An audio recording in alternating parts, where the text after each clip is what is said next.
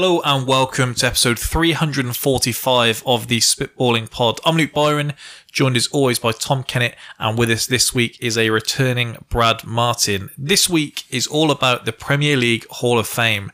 The likes of Thierry Henry, Alan Shearer, Frank Lampard, Steven Gerrard and so on were guaranteed to make the cut. What we're interested in is the guys that are several rungs below. Today we're going to be making the case, or not, for Robin van Persie, Gareth Barry, Branislav Ivanovic, Nicolas Anelka and Michael Carrick. How are we doing today? Excellent, ready to get stuck in. All good, looking forward to it. So next week we're going to be doing our kind of mid-summer transfer roundup. We've got Connor coming back on. I've spoken today that the turnout for the books it could be, if we're just chatting about the Liverpool spending, just dragging us all down. Did you see the meme today of quite enjoy having you and Connor on that pod? The sweating with the like two red buttons, and it's Liverpool fans, and it's like want to complain about the owners, also want us to keep spending. No fan base can relate to that, I'm sure. I want us to stop, and we've not really started yet. And then, we'll start today with a bit of news of the week. Brad, Mason Mount has completed his United medicals today. If I told you at the start of the summer that was going to be United's first sign-in, how would you be feeling about it? I'm not really sure what to make of Mason. Like, he had a really productive couple of seasons, didn't he? And then I don't know if it was a bit of an overplaying, playing too much. Where I think he played like 70 games in 2 seasons or something along those lines. And then after that, the last season he's obviously struggled a little bit. There's obviously a player in there, but yeah, just getting the best out of him. Hopefully we can. But I don't know if I'd be a bit surprised if you told me, as you said at the start of the summer, that it was going to be our first signing. I think a lot of us are going to have to choose to believe that we just abandoned basically the last couple of Chelsea seasons when taking into account what we're buying. At least I'm having to anyway. Yeah, I thought you might be. I'm not sure why. Well, I mean, that's 125 million between us for Mason Mount and Kai Havertz. I mean, if you told us that at the start of the summer, I'd have assumed Mount was probably 80-ish of that. Yeah. That remains to be seen. We've got to trust Arteta at this stage. United are in that we've got to trust Ten Hag stage.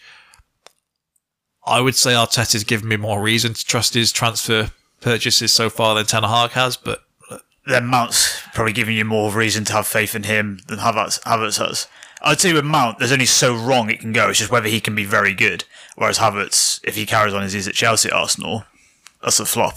But then, and you're going to go, hang on, we had a whole club where we had a warning about what would have happened, and we still ignored it. But are they not going to see the benefit of playing him in midfield again, rather than where he's used to playing, rather than being that's the assumption, the go-to guy that he's going to be the goal scorer? Yeah, if they start trying to play him as the 9, then they're in a bit of trouble. Could be struggling. Chelsea, but you're tall.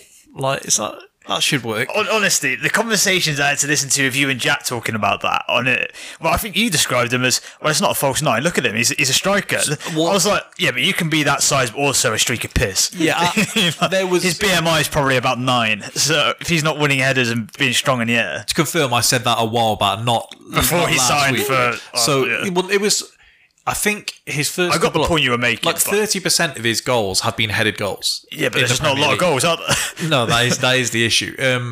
But is that not late arriving and heading it, rather than being in the box having to compete with someone else that are marking it? Yeah, well, how many has he won? His numbers probably add up better as a centre back than they do as a centre forward in terms of like winning his aerial duels, winning his headers, all these kind of things. So I've exaggerated slightly there. So I'm choosing to believe there was like 2 goals last season, and this is really a wild theory to base it on, where Xhaka would peel off on the left-hand side and he scored 2 headers like that. And I'm basically saying Havertz in that position, receiving the ball, hopefully is better than Xhaka receiving the ball in that position. But you know, look, 25 million deal secured today for Xhaka, so we'll get that processed. You take that to the bank. We need to look into that, don't we?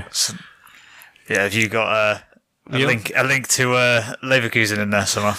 Chelsea got their Saudi club. You've got a random German club. I'm hesitant to want to talk about this too much, and I mean, spoke about it quite a bit last week, so maybe that doesn't add up too much. I don't want to jinx it now at the final stage, but it looks like we're trying to spend 105 million on someone, and it appears we went to Leverkusen and was like, you've got to understand where we're coming from here. We may have had a deal. We can still have a deal, but not that deal. What was the original deal? Like 12, 15? I think it was like £13 million, I think. And now, now it's 20 and you're using that currency. I think it's 21, 21.6 I saw. But if it's a rounded number, then you go with that. Same as like we take 100 million for Darwin because it sounds better. 88 point whatever doesn't sound quite as good. 100 million for Anthony as well, if you want to go on that. Yeah, I think the fact that it's like factually incorrect with the Darwin one doesn't help either. Because I think he was like 84 if it all goes in. And look, I'm no currency converter, but it doesn't equal 100 million euros either. But it sounds great. I'm almost certain they were saying that it was 100 million euros if everything came in. Now, you have to be very successful for that to pay off. Yeah. But doesn't look like there's much risk of him. You got a Ballon d'Or clause in there, because apparently that's really successful normally. I saw people laughing that essentially the main thing that has prevented teams from going big for Zaha was this big sell-on clause that United had, which meant that Palace were asking for more money. And because of what United were asking for, he's now going free and United get none of that sell-on clause like that they've been waiting for. Yeah, it was something nuts, yeah. Cut each other's legs off. Yeah. Which they must have been, their eyes must have been widening when we were going to get him for Pepe. But, I mean, as I've heard a lot for the last couple of months, teams don't want it over too many instalments, which was the thing for Palace as well, so... Nicolas Pepe's on the market. I feel like I've got to do my duty there and let everyone know that. We've got to spread the word out as far as possible. TK, maybe butchering this. Dominic Szoboszlai, I think it is actually, is completed a move to Liverpool. 70 million. Early thoughts before we pick things apart? Well, we gave euros for... £60 million, Luke. That's a nice round figure for you. We gave Did euros, you like that? We gave euros for Xhaka as well to Germany. This is coming from Germany. Okay, all right. Same club. No, not same club. Leipzig and Leverkusen. Get into what you were going to say. You nearly had it. We're back, aren't we? We're just so back. It's just... It's our year, boys. I don't want to get carried away, but I think we could achieve... the greatness of coming second to Man City again. I think that's could be on the board. Well, you're going to have to work for it. So I think we can have a really good tussle for that second spot. And it's everything I've seen of him, he obviously looks a player, but also at this stage, I don't know what problem of ours he fixes. He kind of gives us some more problems, good problems, but kind of gives us some more. Does he solve the Salah being 31, not being able to play every game problem? Potentially, but we haven't really seen that yet. No, we haven't seen his slowdown. It might prepare. Are they expecting that slowdown? Might prepare for it, mightn't it? We've got to assume he's being bought to play in the midfield, and so we've both bought players that haven't been playing in the midfield. To play in midfield. That's it. How much he played last year off the right that people were saying, you would obviously just question what that then means for Salah. If then Salah moves inside, what would that mean for Darwin or Gakpo? And obviously, what does it mean for Trent if he is going to be occupying a lot more of the right? Where's he? I guess what's Trent going to do next year is a good question, just generally, isn't it? But having said that, if we were going to sign this guy, my only real problem with it is probably more the order in which you sign players, isn't it? And I kind of looked at someone like Alavia, someone in that midfield where it's just, you watched us last year, we're too easy to play through. You'd probably be expecting us to prioritise that sort of midfielder, and people like McAllister or I can't say this guy's name. It's Szoboszlai. Yeah. You would probably expect them to be the priority afterwards, but his release clause obviously was up, so we had to act then. McAllister, we had to jump on when we did. So it sounds whilst the club is being linked with other midfielders, I'm chilled. I think that's all good. It sounds like you left it a bit late, but tried to talk them down. It seems like we tried to hope they panicked, didn't we? Well, even Chelsea have done it where they've said, we'll give you slightly more, but we'll get more favourable payment terms. And it looks like they just had no appetite for that. And when they know they're going to get 100 million plus through for Guardiola any day soon, why would you negotiate? Yeah, exactly. I think to do with the order, the midfielder after McAllister that you were most widely linked with was Thuram and Kennett. Yeah. And so it may just be an availability issue. So they've just gone out of the under 21s Euros. So if that is who you're interested in, then it might pick up now. It usually goes one of two ways.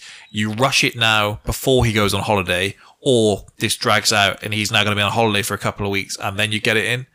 So always incredible the lack of urgency on that, isn't it? Just get it done. Where's Lavia from? Is he in the under 21s? So he's Belgian, but he's off at the moment as far as I'm aware. Because then with the thing with Thuram and Kone, isn't Ratcliffe the owner of the club they play for? Isn't he the owner of Nice? So this is one of the things that I saw. There's like Liverpool, Ratcliffe selling his 2 best centre midfielders to Liverpool, and he's trying to. They're not both at the same club. Only one of them. Oh, is it? So it might be. The other one's Mönchengladbach. Yeah. Okay. Yeah. For one of them, that is going to be true. Part of it may be in things move so quickly in a week, other than the Declan Rice deal, that we may get in next week, and you may have someone like you were linked with Szoboszlai, and then a day later you'd signed him. Now, and we were in and out of that, weren't they? So it was like, no, they don't. They think that price is too much, and then they go, oh no, they think this price is a steal. So it's hard to get a with the Lucas Paqueta deal really dragged last year, and as I say, Edu literally came out like, we're not interested, and we all thought he was going to go to Newcastle, and then all of a sudden he ends up at West Ham, and again, both Maddison and Szoboszlai, everyone assumed one of them was going to Newcastle. In fact, Sean took great pleasure in retweeting Newcastle fans saying, we let them get the worst player in Maddison because we're going to go and get the better one from Leipzig. And then you get him as well. So obviously you haven't only just picked up an interest in him, but you're obviously doing slightly better in muting the leaks coming out of Liverpool than other teams are. So sometimes it's tactical. You leak it there. You try and flush out your competition, see who's interested in who. I imagine there would be a thing where if you were really desperate to sign Lavia, then you may be waiting to see how we open that conversation. It may be that you've heard internally that we aren't in that conversation, and so you've got more time to get these other ones done first, where you can deal with the release clause, all of these things.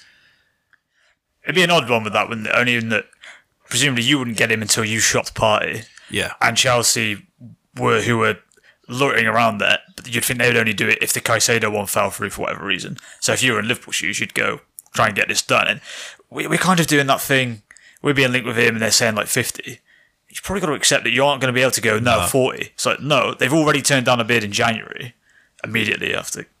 And then after they know they've played. got, exactly. And then they know they've got at least somewhat of an audience for him. So I think when you're at 40 or 50 million pounds, you probably just got to accept, we're probably going to have to cough it up. I had a horrible dream after just seeing one rumour that Chelsea were just getting all the money from us and they end the summer with Enzo, Caicedo and Valverde. What? No. Caicedo and Valverde doing Enzo's running for him. Yeah, I maintain big year for that man, because if I see you again, big pressure on that man. Look, I know there's a big thing on Twitter, social media, and that BMI and that scale of measurement is outdated. Just check that man's BMI for me once, because if it's anywhere in the range of mine, you shouldn't be playing central midfield for Chelsea. And he's had 6 months now of being let off for not running. When you're in the bottom half of the table and I see you not running, I've seen terrible players that are at least willing to run. Yeah. I don't know how he's got away with it for that long. I think everyone's just kind of, well, Chelsea are all terrible, so what does it matter? If they're even slightly better now, all eyes on you. Emmanuel Petit's been the only man to call it out so far, and me. I mean, prestige company. Emmanuel Petit doesn't need a second invite to call out players. You've got to look at his progressive passes, though, Byron. Hey, we'll get into that later, when it suits the player I want to say it about, and not when it's the other. I think we'll talk a bit more about Maddison next week with Connor. Gerrard was on the Champions League final coverage and he was asked about a potential move to Saudi. He said, look, don't believe everything you see on TV. Today, Gerrard has finalised a move to manage in Saudi Arabia. So good. Do we think he had another few weeks to just see what was about for him? He was linked to the Leeds job, obviously, and then he's gone. He's linked to the Leeds job, saw the money being offered in Saudi and thought, I know where I'm going. I think so much now, and you do see this, that a lot of the rumours we see sometimes they can just be leaked by the club to a journalist just to gauge the fans' reaction. I think it probably happens more with managers than we would believe, and it'd be worrying if clubs took that completely into account. But if, say, there's a lot of pressure on the board, so say United sack Ten Hag tomorrow, the Glazers decide they're staying in, they would have more of an interest in finding out who the fans were going to get on board with than picking someone horrible, and then the pressure doubles. So I think it's more likely with managers, and the reaction to Gerrard was terrible. So what, you're saying Leeds put that up? I think it happens more than we would believe it does. Yeah, I absolutely agree. If it didn't completely make their mind, maybe they had a number of options. They see the reaction to Gerrard and they say, let's do ourselves a favour here. Because at the moment, everything bad that happens with Leeds has basically been blamed on the 3 American players they have. There was a thing on The Athletic where there was a discussion between 3 journalists, and it was like, how much are the Americans to blame, basically? And online they were saying that Leeds fans are proper horrible to Americans. Jesse Marsh haunted them. Well, there was an American journalist, probably one of their best players last season. So he was ultimately saying the issue with the fans is that so many of them have jumped on board to support the American players, and so they see the fans talking online about what a tough time we have, and then in a week saying, where are we following Brendan Aronson to next then, boys? And I think there's a weird thing with Americans in this country, isn't there, where people do get their backs up entirely. Like we saw it, Todd turned out to be... Every stereotype turned out. Yeah, but even when he made some interesting points, it was like, this bloody American, what's he coming in here making you points? Could be like the most knowledgeable soccer guru ever, but as soon as you say soccer and you've got that American voice, we don't want to hear you. Well, funny you said that. Yesterday, the whole team we played against is Gloucester City under 19s. They were all American academy players. Oh, is that right? Yeah, they were an academy that came over, and they were all... And they got smashed. Yeah. There you go. They get battered. It was 6-0, not 5 as well, just for the record. My man, Woy, staying for another year. The big man. He's a Premier League title contender with the form he finished the season in. We need... Going to be top scorers. We know that. Free scoring. We need him to stick around long enough, and I definitely mean just in the job. Yeah. Let Southgate see out that contract. What's he got, 2 years tagged on? Extra year tagged on? Yeah. Roy, run it back again. I'll bring back McLaren over Woy. Jesus. That'll Wally with a brolly. Get Harry Kane off set pieces, and I think we need to reflect a bit better on that time under Roy. Roy can just throw Gary Neville under the bus, say it was all him.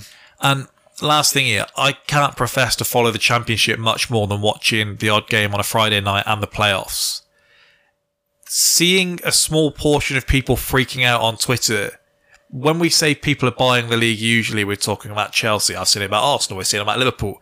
Seeing a freak out for signing Conor Cody and Harry Winks to Leicester and other fans freaking out is incredible. So good, isn't it? Because I'm actually more encouraged if I see one of my contenders spend 10 million on Harry Winks. I mean, it's tough for him if he can't do anything in the Championship. Yeah, Conor Cody at 6 million is a half-decent signing there, I think, for a Championship side. It's good leadership. It's bad, though, when we all say that and the Wolves and Everton fans are the ones saying, I can't believe we got this much money in for him. That usually tells you more. Isn't it? But then... It's weird that a club lower down hasn't had a punt. Is there a plan to play for it at the back? Which is where he made his name. A bit more time on the ball. Maybe just want a good bloke in the squad. Yeah, maybe. just being a nice bloke who's got him another move. Work for Southgate, so... That one time I saw someone say, look, if he's that good of a bloke, bring him along as a kit man. Was like the best thing I've seen. Get him into coaching, surely. Exactly, The fact that Southgate might still consider him at the next tournament. So, well, he's having a good year in the Championship, but, he's not going to play. It's just good to have around. Did you see the story Wilshere told about Craig Bellamy on Groves' podcast about his introduction? Did you see this?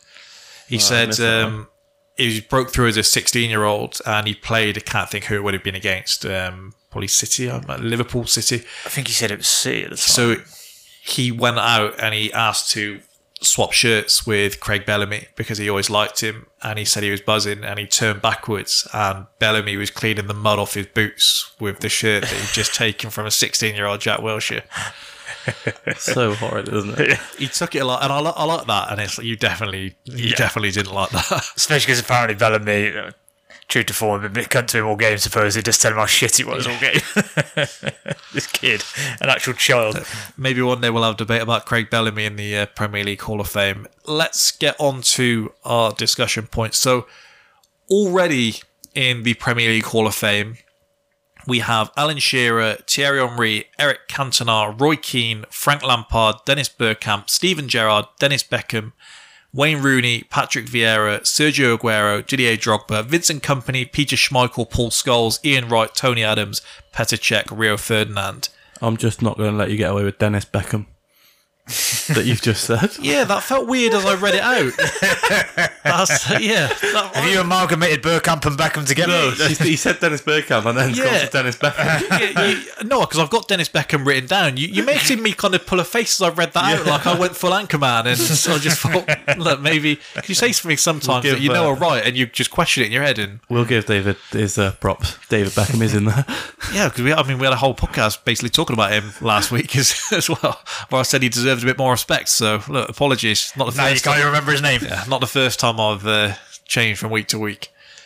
The eligibility criteria. Now, this did stamp out some of our initial ideas when we found this out. So, the criteria to be selected for the Premier League Hall of Fame: 250 Premier League appearances for any club, or have appeared in more than 200 Premier League games for one single club. You can have been selected to any of the Team of the Decade or 20-year anniversary teams, which are harder to track down than you would believe.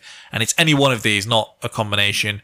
Won a Premier League Golden Boot or Golden Glove. Been voted as Premier League Player of the Season. Won 3 Premier League titles. Scored 100 Premier League goals. Or goalkeepers who have recorded 100 Premier League clean sheets. And what a ball to pick him out. And what a finish. A magnificent goal by Robin van Persie. If that wins the league for United, it's a fitting way to do so. Let's start today. Mentioned him already. Robin van Persie. 280 appearances, 144 goals, 53 assists. For clarity, the one we were going to discuss was Luka Modric, but he doesn't fit the criteria to be in the Hall of Fame. So Did not make 200 appearances for Spurs. No, it's like 70 less as well. Oh, is it? So it has to be strictly in the league because they don't count FA Cups. Because if there's an FA Cup Hall of Fame out there, I'd love to see it. Because You'd be having a great time. Rambo's definitely in there, sure. Kieran Gibbs at left back. I saw him questioning the Havertz signing, and Arsenal fans like dogging him, like, this bloke, how does he think he is? Jeez. He's seen Jose Enrique's trying to get the gig for Liverpool. Thought maybe if I just go to war for Arsenal. He switched up at the end of the season, didn't he? Got back on the Newcastle train very Currently quickly. remembered, yeah. Van Persie, a little history lesson then, joins Arsenal in 2004 and is intended to be Dennis Bergkamp's successor. Not a bad thing to be brought in for. Plays out wide previously, and Wenger wants to convert him to a centre forward. And remember, he loved doing this, Wenger. He got gassed off the success with Thierry. Understandable. Later tries it with both Theo and Alexis to a lesser extent. Remember the false 9 Alexis shifts that we had briefly? Tried it with Gervinho very shortly when it wasn't working out wide. Usually he found a good wide man and converted him to a good centre forward. Because Theo Walcott centre forward is slightly underrated compared to how people describe it as. Henry leaves in 2007. We replace him with Eduardo, largely to be a number 2 to a very injury-prone Dutchman. He scores a club record 35 goals in 2011. He was club captain for the 11-12 season, and we all know what happens in 12-13. Was going to wear my RVP shirt, instead switched to the man that did a fantastic job replacing him, Marouane Chamakh, on this shirt. Oh, God. The only thing that confuses me with this whole Van Persie thing, he's finally played 38 games in a season for you, and then you sell him. So There's a few more issues at hand, Brad. only time that he's played more than 30 games in a season. yeah, we'll get to that because this was a. I don't think they did it willingly. This was a real issue for Arsenal fans. Ultimately, has 1 year left on his deal at the time. Okay. So he probably forced a move. They had to sell him anyway. So. Yeah. I remember seeing the statement he put out.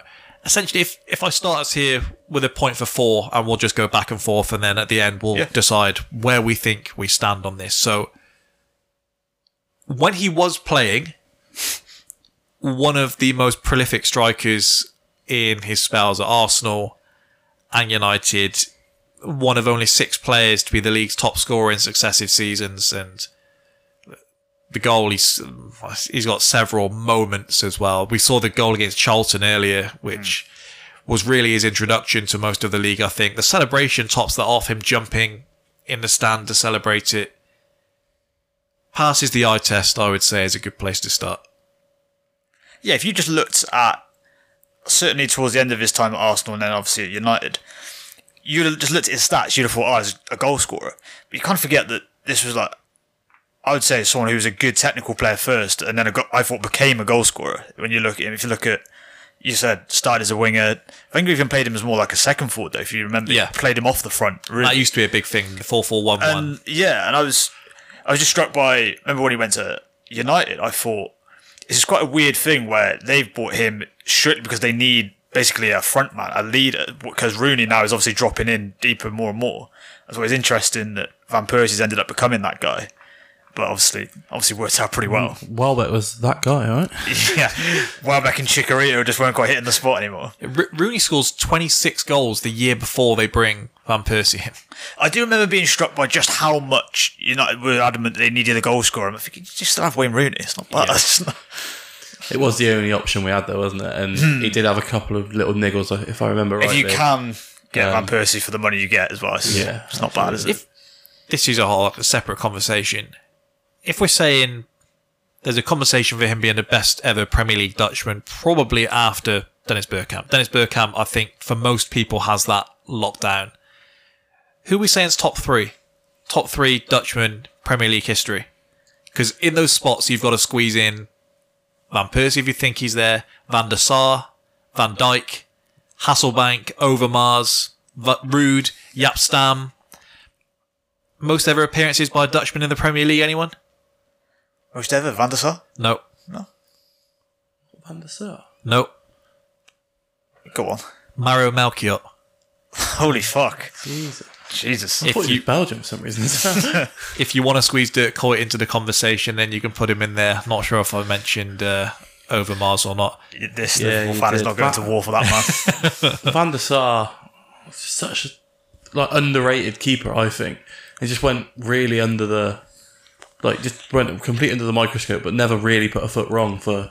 Well, the fact he was at Fulham for quite a considerable time is odd. We said how many the top teams needed a keeper, and yet he's just there at Fulham, just chilling there. Yeah, we could have had a discussion about him today, but we're intending this to be a feature we can pull out moving forward, so we're not going to do too many kind of just chucking him out there. Was he in there? Was he in there? I think he'd be relatively solid as well, wouldn't he? Yeah. Whereas I think just so before anyone listening in starts crying, the entire point of this is you could easily disagree or agree with these guys going in. The whole point is it's supposed to be borderline. I said at work today that the league, and I couldn't work out quite how many, they should have announced immediately, say, a class of 50 for the first 2 years. First 2-3 years. At least 25 at a time. And that's how you get here, because by the time you get to several of these discussions, we're talking 10 years in the future. When you think they're announcing 5 a year? So it was 5 this year, wasn't it? It was 2 managers and 3 players. Yeah, and so by the time we get to any of the interesting ones, they already do a shit job with this anyway. We need... give me some pageantry for this. Give me... Pageantry? Well, give me Carragher coming out to talk about what a fantastic player Gerrard is. Give me his best moments, the first time you met him. Like the NBA do. Give me something more than them posing in a fancy-looking hallway with a trophy. You've got to make more of an event of it, haven't you? It's terrible. Yeah. And they announced it, the first year of COVID? You can get away with it then. Yeah. Moving forward, it's terrible the job they do with it. Give us it at the end of the season, maybe do the PFA Awards and the same thing, put it on Sky, BT, whatever. There's so much. Even the first year, and I can't think of the exact class, say you put Lampard, Gerrard, Henry, someone else Shearer around the table, and just let them chat for an hour. Yeah. That content is whatever sport it's in. Very much like the overlap, but just get the players that are involved in it. Just having a chat with a host. Yeah. That's all you need. But those conversations of the experience they've had in the Premier League, so many people would tune into that. I don't know, it's so easy to market as well. It even gives a life to some new players. Like Iman Shumpert is like the best storyteller I've heard in sports. When you see a TikTok with him breaking down whether it's like Kobe or LeBron or something, there's got to be some more than this. It can't just be Peter Crouch telling, did you know I was lanky? There's got to be some more. And I mean, Carrick, Neville is quite good at it, to be fair. There's a lot of these and we'd get so much more out of them. And even just the names we're going to talk about today, if you put them around the table and they chatted about their best times. Maybe short-sighted of them, but I'm surprised Sky haven't jumped on something like that. They don't normally need much encouragement to push sort of a Neville, Carrick, Keane or whatever front and centre. They could do something with them. Just every time there's an entrant, they could probably do something with those. I gather a lot with the football coverage, and DAZN was supposed to be more of have had more of an impact than it has. So a lot of the times, these big boys don't want to negotiate, and so they agree to just not do something. And so when it came up and they were due to bid again for the rights, they all agreed to just keep the same terms, so DAZN couldn't get in to the party and bid on it. So there's probably some of it with that. Even just the negotiating, the money they'll have to spend on it, they probably just say they allow the Premier League to do it, but the Premier League have had an offer for like a Netflix Drive to Survive series and they rejected it. So it's not in their interest, it seems, to push their brand further. So. The thing with the PFA as well, they're completely separate entities, aren't they? The PFA and the Premier League. So it could almost be something like BT Sport do, just to rival the PFA, which would be like perfect for them, I think. If he wasn't leaving, damn shame he is, we could have just had Jake Humphrey speaking to everybody who gets in the Hall of Fame, trying to banter with them and fail miserably. Talk about his high performance. So what got you here? I just believed in myself and no one else did. Thank you. That's a unique story. Thank you. That was really, you've enlightened me there. I said about this on a previous podcast that I take Van Persie over Van Nistelrooy. Well, to come into that, I think that's a good discussion for when you put in the Dutch players. It feels like you go one or the other with that. Where do you stand on that? Do United fans have an affiliation with Van Persie because you only had him one good season? By the time Van Gaal comes in, he just doesn't like him. The big thing was that they were good together at the World Cup, and so we they were had going the to come in. affiliation. Like the only reason we had that affiliation really with him was the 20th title, wasn't it? Like it was such a big thing. Number 20 as well. He won us our 20th title. It was like a massive thing at the time. I think it's probably been quite quickly forgotten about just how good he was in that season for United fans. Yeah. I actually think he was better with us the year before. He was. He scored more goals for you the year before. I think he scored 30 for you and 38 and scored 26, I think it was for us. Yeah, 26, yeah. In the season we won the league. But yeah, just some of the goals he scored in that season for us. The one against Villa, obviously to cap off his hat-trick. Yeah. That's the iconic moment of his career. Yeah. That's like a Premier League iconic moment, unfortunately. Well, I still remember him more for the Charlton volley than I do for the goal from the Villa goal. And that's in an Arsenal shirt rather than a United shirt. So. He still feels like an Arsenal player as much as most of us. He won't tell you that though. He's always forgotten about it. Yeah, he's played it. He's played it horribly. He's done the Owen. Well, Fabregas realised pretty quickly. Chelsea fans like me because I turned my back on Arsenal. Arsenal fans, the ones that still like him, myself included, a lot of the people I see grew up. He's the first guy we saw come through of our, felt like our age coming through. And so he knew where his bread was buttered. Van Persie's just played it about as bad as he could have. Because he's been given opportunities to do it, and every time he tries to explain himself, he does it horribly. I think I go Bergkamp, Van Dijk, and then the third spot I do think is up for discussion. I think I give Van Dijk second best Dutchman in Prem history. I just wish he would. You want to find an argument here? No, he's making it difficult in recent time. The irony is, you could play yourself out of it. You could do a Roy Jones where you just kind of hang on. Was he still going? I'll go Edwin as third in there just for the consistency he's shown. I think it's probably fair. And then we'll put Van Persie fourth. Has Roy Jones not now done it long enough that we actually separate them? Actually, the secret is if you do it, go so long that you kind of put your career into two parts. I actually think if you were putting, I think Van Persie is a better player. I think I'd give Van Nistelrooy the nod. I think he had more good years. potentially. That's think just have a fair little in bit more. terms of consistency. And I'm going to speak on this about how I don't particularly like longevity awards, but he was also very good as well as having a few more years at United. Because there's a couple of like records that Van Persie has. Between January and May 2011, he scores in 9 consecutive away games, which is a record in the competition. I said he's one of only 2 players to have scored 25 plus goals for 2 different clubs. Shearer's the other one. 144 goals, third highest tally of any non-Englishman behind Aguero and Thierry Henry. So, in some of this, I think you look at the other names that are in the Hall of Fame, the other names that are in discussion. He's, for me, undisputedly better than Drogba. I don't think there's anything Drogba does better than Van Persie. A single thing. A single thing. Probably. You don't think he's a bit bigger, stronger, more physical? Holds the ball up a little bit better. Pretty useful.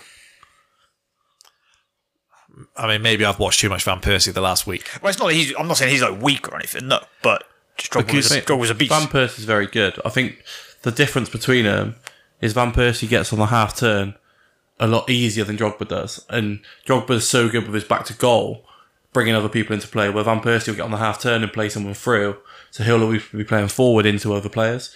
When he played in that just off the striker role, obviously when he played as a centre forward, he was then the guy making that run to be receiving those forward passes.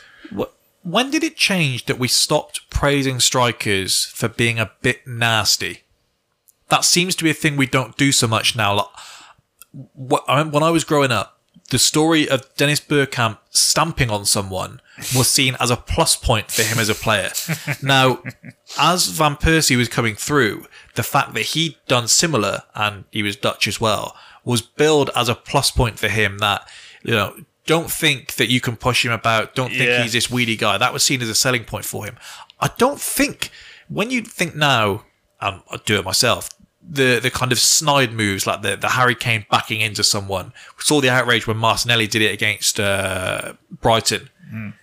That we take real issue with now. And I don't think, say, Kane could get away with stamping on someone and we'd all say we quite like it. Maybe it's... Is it because now we've got VAR? If anyone does that now, they're just cast as stupid rather than that's a good shout. Being tenacious or whatever. Although saying that, did you see the Garnacho challenge for Argentina the other week? He's lost the ball. Someone's cleared it. He's just nailed it. And they're like, oh, look how tenacious he is. And it's like, it's just probably a red card, really. And I'm a hypocrite because I text Connor saying what a twat he is after he sent me the clips. So it ultimately depends on whether you like the player or not. Yeah, the main thing with that is the personalities as well, isn't it? I think most players now, I don't think you can't... Is there anyone you go that's sort of like the villain that we love to hate or anything? I think there's just a lot of people we hate.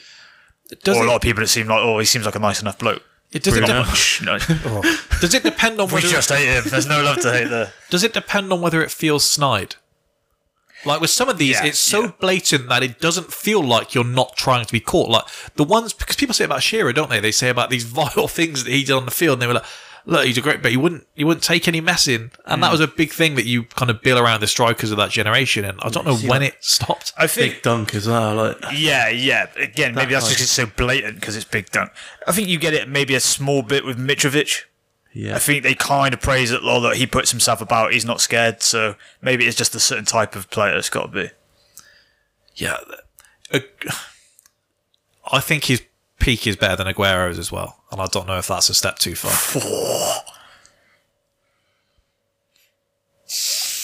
Yeah. Might be. What peak Aguero? If I completely kind of set my stall out here, I don't think there's a huge gulf between Suarez's 13-14 season and Van Persie's 11-12 season. So this is the level that I believe Van Persie was playing at. And so I think there's less than a handful of seasons that you can put in that conversation. And so that's where I think when we get to now, Aguero longevity, obviously he has it on several of these guys. I mean, he's got more Premier League goals than Thierry Henry. And so I think when we look back with some of this, we base it mostly on your best day, this is why I'm saying you're a better striker than him. The longevity thing is ultimately when you're trying to prove someone wrong rather than when you're trying to kind of prove your own point right, I guess. The only thing is if you can have a superb standard for a long time. Some people can be a very good standard over a long period of time, whereas some people can be outstanding, but for only a couple of years. I guess the pushback with the Aguero one was he just consistently outstanding to the point where I can't give you one season of Aguero because each of them almost blur into one because he was just consistently that good. Whereas basically we can kind of narrow Van Persie's down to 2 unbelievable seasons. Yeah. I'd probably agree with you in terms of I think if Suarez as a singular season is kind of a standout in my mind for the Prem, I think these 2 for Van Persie are right up there. I mean, I think as the title win with United, I mean, there aren't many title wins I'd say I associate so much with one player. Yeah. And that's dismissive of a lot of good players for United, but kind of feel like he was the guy that got them this title. Let's have that conversation then before we go back, because I think one of the things, and I'm not entirely sure where I stand on this, if I was raising a point for the against, a big thing when you talk about Kevin Durant, if we go in the NBA, is the nature of how he won his title. And it was, you join the guys that have been dogging you, and then you've helped them get over the line. I'm not giving you respect for that. Are you saying that's what Van Persie did by going to United? I'm asking the question as, does leaving for a rival have any bearing on how we reflect on your career? Like, it's the Aguero year, the year before, and then they sign him. I can't think, like, is the next biggest move like this? I mean, is it Cole to Chelsea? Is it Sol Campbell to Arsenal? But even then, you're not going from, I guess Cole to Chelsea is probably the best comparison I can think of. Does this affect the manner of the title anymore? Because when you said about associating it with him, I think that's the get out of jail free card. I think that he is the main character in that. Yeah, I think he's been the very clear difference maker for them. The thing against KD was they probably win it without him. Whereas obviously United aren't going to with that. I don't think it's a great United team, so I think he is the difference maker. If he goes to 08 United and picks up a win, and you go, he's kind of mixing it with Tevez and Rooney and Berbatov, Ronaldo. Yeah, whatever. it wasn't as if 09, United had won the last 2 or 3 before that. No, I think there's a clear decline and Fergie gets out of town, doesn't he? Yeah, he's a league top scorer, as you say. Yeah, so I do think, I mean, if you wanted to make it like an ethical thing, you go, binning Arsenal the first time he hits a really good year probably isn't great, but that's not what we're judging, is it? Well, there was all the rumours of it happening. Like, it didn't come out of nowhere, but sometimes the silence is a good thing, and things went quiet for a little while.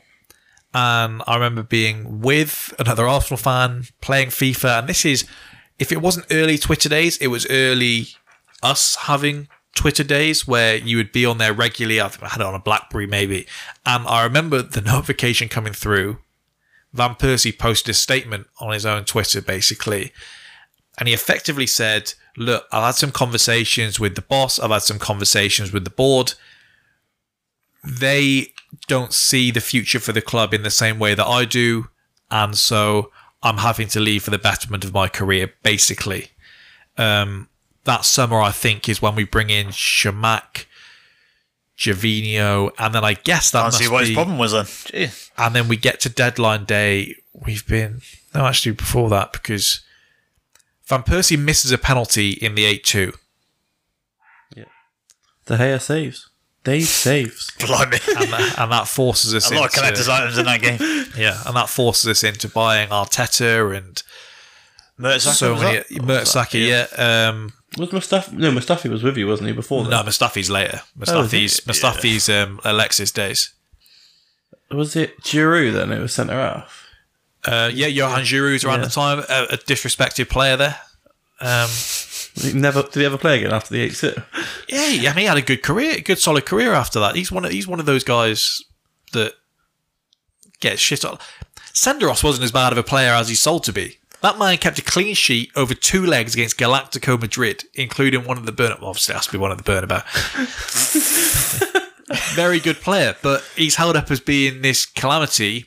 Mostly our fans that caused it. I'm not having the Senderos Hall of Fame discussion any week soon, but hey, look. Depends how much we struggle for content over the next few weeks. Some of these guys deserve a bit more respect. Van Persie ultimately is saying, I'm going to win at all costs. I think if City come in for him that summer, he goes there. Whoever, I don't really want to know how many teams he would have joined. Like, I don't want to know if Chelsea had come for him. Would he have gone to Chelsea? It's, other than injuries, it's the only thing I can put in the kind of against category against him. So I just wanted to...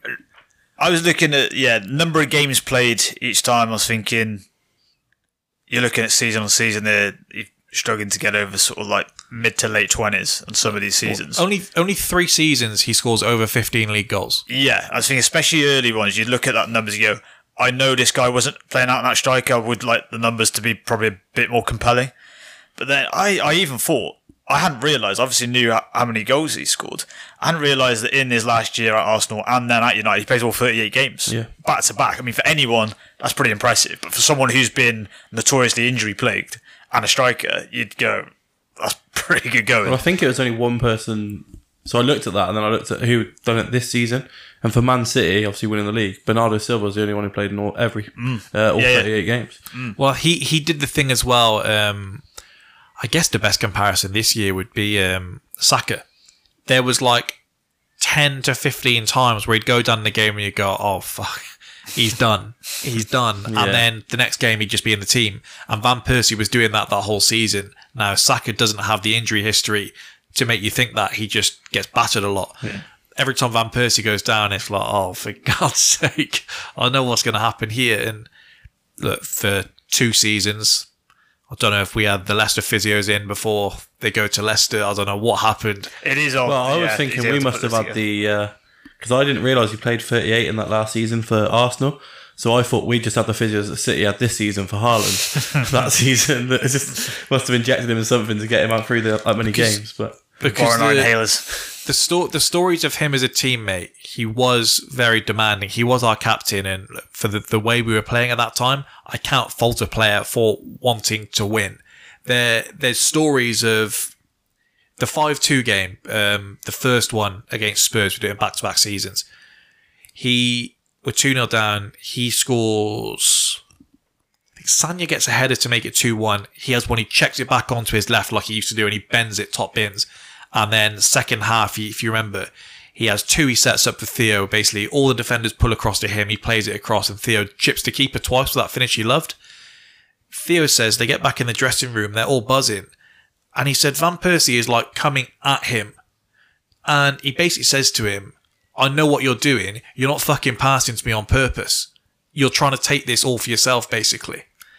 And Theo's like, well, we should all be like happy. And he says, no, we're a team, basically. I'm the guy. Give me the ball. And he said it just ruined the atmosphere in the dressing room because he just demanded, he wanted goals. And we've just come back from 2 down at the Emirates. Booed off at half time. We do that. But then I don't think Theo was like that personally. Later on, you may not remember this quote. Bellerin does one of his talks, and the quote that comes out of it is he's complaining about AFTV, and he says these guys make money from us losing. They're not proper Arsenal fans. And the pushback was, well, if you don't lose, then they can't do it. And he says in that speech that Alexis Sanchez wanted to win too much, was one of the quotes that came out of it. And in a time when we're being dogged for our mentality, look, you can't have hair like he has and say something like that. Unfortunately, the people online in the ground, they're going to get onto you. And I don't know if whether they were saying that or not, that's something that Van Persie felt. So there is something. We couldn't spend the money at the time that United could, that City could. If he just came out after, I think, and said, did what I had to do. Yeah. Apologise, explained himself. But every time he says, look, I'll explain myself now, he kind of just says, you'll never know the full story. And I said, well, this is your chance to tell us the full story. Yeah, I completely believe he went to the board and said, you need to back me. And Wenger probably said something like, we're going to do our best, but I can't make you any promises. I don't know if he suggested players, what it is. But that's really the only thing. If Arsenal fans have forgiven players for more. So I think if you just keep your mouth shut and keep quiet, normally time will just sort of heal it for most of these players. The Fabregas one for me, it left for Barca. I didn't like the manner of it. Took it out more on the Barca players, to be fair, because I didn't want to believe that he was encouraging it, but he certainly wasn't telling them to stop. The Chelsea one, I know for a fact. He was offered. He asked to come back to us. Wenger said, "You made your bed." Yeah. He says, "We're stacked in your position already," which is insane when you look at the level he was when he came back. I don't know. At the time, I certainly didn't expect that Fabregas to be back in the league, and a lot of us got past it. Arsenal could not put a happy birthday to Robin van Persie on their Twitter now. No.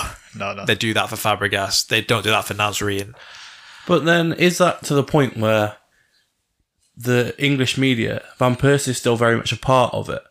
Like all the BT Sport in terms of Europa League games where we've been playing, Van Persie's always part of it.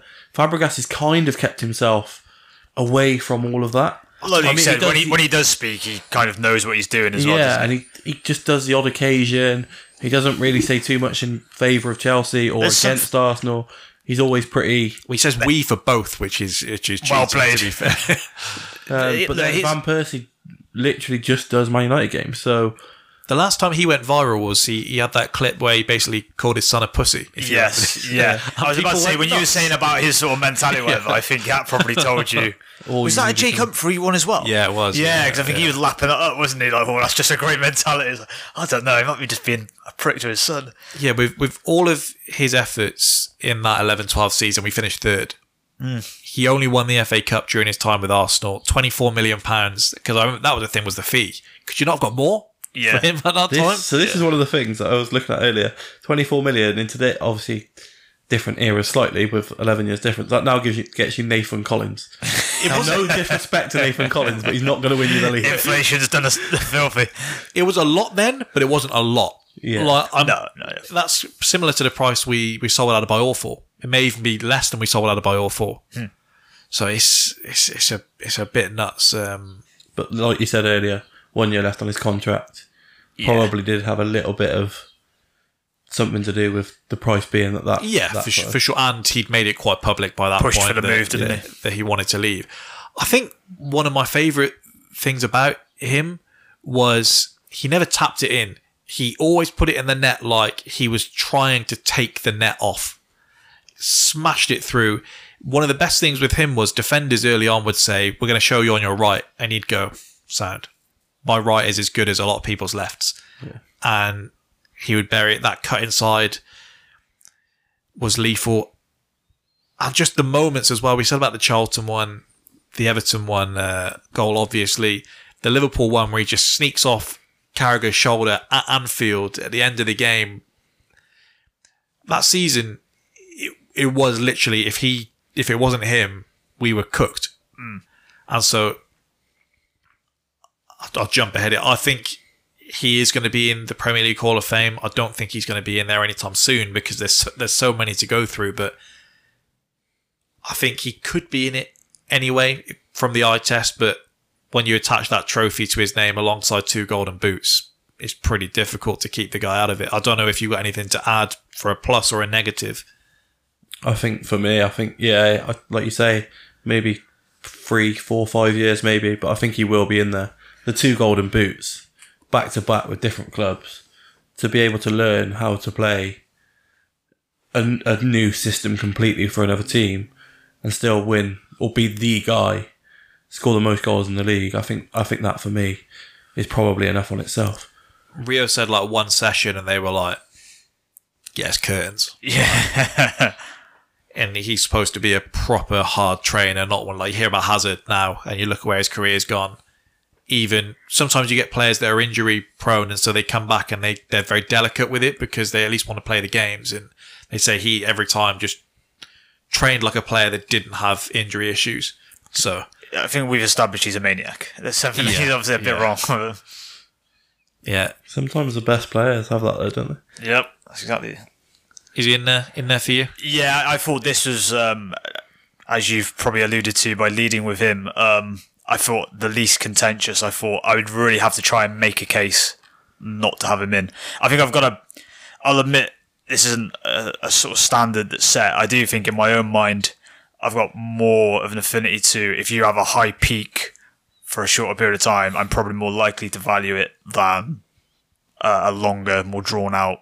Okay, he was good, but where was the peak? I'll probably put up with Van Persie a couple of lead years. us on nicely to one of our other contestants today. There you go. Smooth transitions. There's something about left-footed players, isn't there? There's an extra bit Better to watch, aren't they? Sometimes. They just have it. Not always. They just got it. All Unless right. they don't move. Let's get on to Gareth Barry. Good play by Ashley Young. Slips away from his man. This looks promising. Gareth Barry! Villa lead Bolton by 1-0. Speaking of left-footed players. 652 appearances, most ever by a Premier League player. Most bookings too, with 119. 53 goals, 64 assists. Played for Villa for 12 seasons, Man City for 4, Everton for 4, West Brom for 1. There's a lot of guys who just pop up for one season at West Brom to end out their career, by the way, as I've seen in the last week or so looking across. Do you think Saudi have killed that now? We're not going to have a player just doing a random stint at West Brom. They're just going to go there instead. 3 players here today. Barry, Ivanovic and Anelka all do it. Yeah, and I'd forgotten Anelka had done it, and then I hadn't forgotten the Ivanovic one because I'd remember how horrible that was. Anelka sees it not working with West Brom and goes for another paycheck at Mumbai City afterwards. Yeah, I mean, he's got China on the record as well, hasn't he? Anelka did not shy away from those paydays. Bag chaser. 1 Premier League title for Gareth Barry in 11-12. Kick things off here. Individual records go a long way. This one has to count for something. Most ever appearances in the league. Yeah, it counts for something. It's longevity, I think, it's probably going to take TK's point here, but was he ever an outstanding player in any of the teams he played in? He was always the guy that you'd expect a 7, 8 out of 10 from every week. He was never the go-to guy for anything. He turned up in the nicest way possible. I think TK used it about Mark Schwarzer, didn't he? So, I did. I think for that, yeah, it's got to be commended to get through that many appearances. What is that? What's the equivalent of that? Is that like 8? No, it's like 18 seasons or something, I think it is. Yeah, I get 60. Yeah, it's near 20 when you take all the games in. Yeah, so 20 seasons, it's 18 full seasons, I think, or just less. Yeah. And you're thinking, it's some work to be that fit to get through that kind of thing. So I think for that, it's got to be commended. But yeah, like I say, it's not one that's selling anything to me, really. I was actually surprised at the amount of games he played in that City season that they won the league. I think it was 33. I think he played in that season. I've got that. It's the most games of anyone in the squad outside of Joe Hart. Roberto Martinez called him one of the greatest English players of all time. TK, shall we tackle the Xabi Alonso stuff early? Shall we? Should we do it? So, maybe no better example of the attitude towards Barry in this league than Liverpool fans singing, "You can shove your Gareth Barry up your ass" to Rafa. Yeah. His crime ultimately is not being Xabi Alonso. Yeah, that's exactly it. He's had a decade in the Villa first team, 327 Prem appearances, and he's Benitez's top target to improve a Liverpool team that's just finished 4th. He's linked to us very briefly in that window, and then it comes down to City and Liverpool. In Rafa's book, he says Barry was perfect. He says he could play as a central midfielder, of course, but he had some experience as an attacking left back, which would be useful for home games when we were expected to go forward, and even as a left winger. We see this a lot with Arteta now. Did Rafa sometimes favour versatility over being really good in one position? Is that a thing? Potentially. He seemed to move Gerrard around a lot, so move our best player around. If Rafa is trying to suggest that we were going to play Gareth Barry at left back and left wing, then I don't know what to tell you. Do you remember the bids? I've got them here. We weren't willing to go to 20, were we? Because they wanted 20. I think we said 16 and 18, were we? You bid 15, then you bid 17. They say they wanted 18 million, or their counter offer, 17 million plus Steve Finnan. Well, if you really do think he's that guy, Rafa, you're not able to go any higher than you do. I can't extend to a Steve Finnan, sorry. He speaks out publicly about this. He's told he has to train with the kids. He does an interview saying he's criticising the manager, and the captaincy gets taken off him. It's given to going to say Malberg, but I don't think it was. Is it Larson, maybe? Was Martin Larson there? Yeah, I think it's Martin Larson. He gets injured, and Of course. so then they have to give the captaincy back to him when he Yes. comes back into the team. Because in my mind, I don't know how it was for you when you're remembering it, my memory was he doesn't get the Liverpool move and City pay up that summer. It's the year later that he goes to City. Yeah, I knew he had another year. Because he has another good year at Villa, and Alonso has probably his best season for us. Yeah, my relationship with Gareth Barry is a complicated one. Because at the time, he is coming off a very good season with Villa, and it's almost like there's a collective awakening to, oh, this guy's actually been really good for Villa all these years. If you remember, he kind of got brought in out the wilderness for England as well, because he hadn't got, and I looked, had a couple of caps, and then after 2003, he doesn't get any again until 2007. So he's just getting ignored. Bear in mind, obviously, this whole time we're going, right, we've got to try and get a midfielder here to get the best out of Gerrard and Lampard. And yeah, Barry's just getting ignored the whole time. And then they kind of realise, oh, he's left-footed as well, isn't he? This is a nice balance. Are you saying to United fans that ultimately, if you are good enough, you will get picked in midfield for England? I may be heavily alluding to that, yeah. So the premise on which, why would we be interested to him? He is coming off, I think, a career best year, so I get that. But if you look at that Liverpool team, I just fail to see how, as the manager of that team, you go, you know what we need to do? Replace Xabi Alonso with this guy. I just felt at the time, everything Barry can do, Alonso can do, and Alonso can do a lot more on top. So Xabi wasn't itching for a move at all, as we're led to believe. No, and then obviously, if you get linked like that, you probably are going to be pretty fucked off. Yeah. My thing at the time, and this is maybe where it's unfortunate that Twitter wasn't around, because I would have found my tribe, as they say. Because I was just going spare, going, why the hell are we doing this?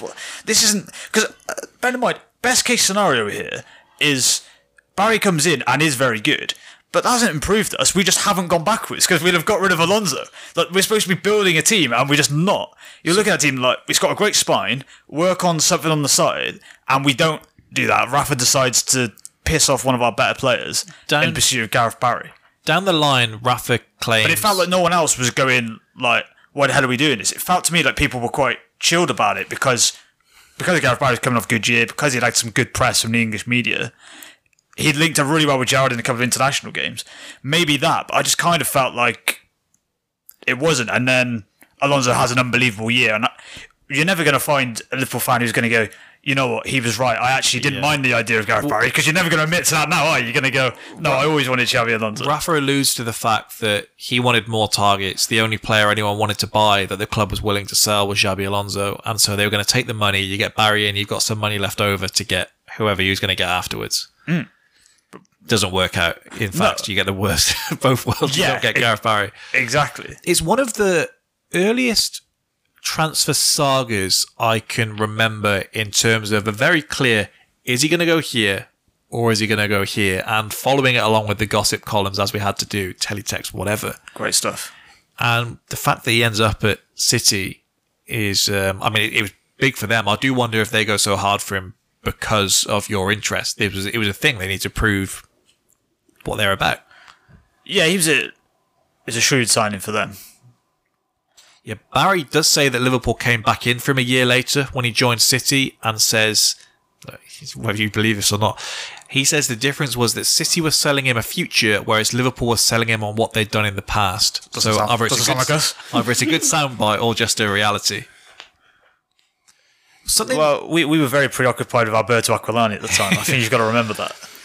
The window they get Barry, they bring in Adebayor, Torre, Tevez, Lescott, Santa Cruz, Adam Johnson, and Patrick Vieira.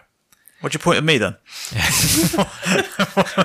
They'd already brought in Robinho, Joe, Nigel de Jong, Bellamy, Bridge, Wright Phillips, Given, Zabaleta, Ben Haim, and company the year before. When was Alano there then?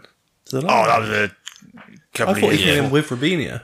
No, because he came in under the Thai owner. And then Robinho was the first one under Abu Dhabi. Does the marquee signing. Among that group of players, does Barry feel significant due to Liverpool's interest, due to the player he is? And if so, does that help his Hall of Fame case? If you're one of the first big players in this City league winning side they assemble, Could you say he had a significant part of kind of kickstarting a dynasty? All of these things I think you have to take into account if you're trying to put him in the Hall of Fame, or if he's just another player they've gone out and bought in their way to success. That obviously works against him.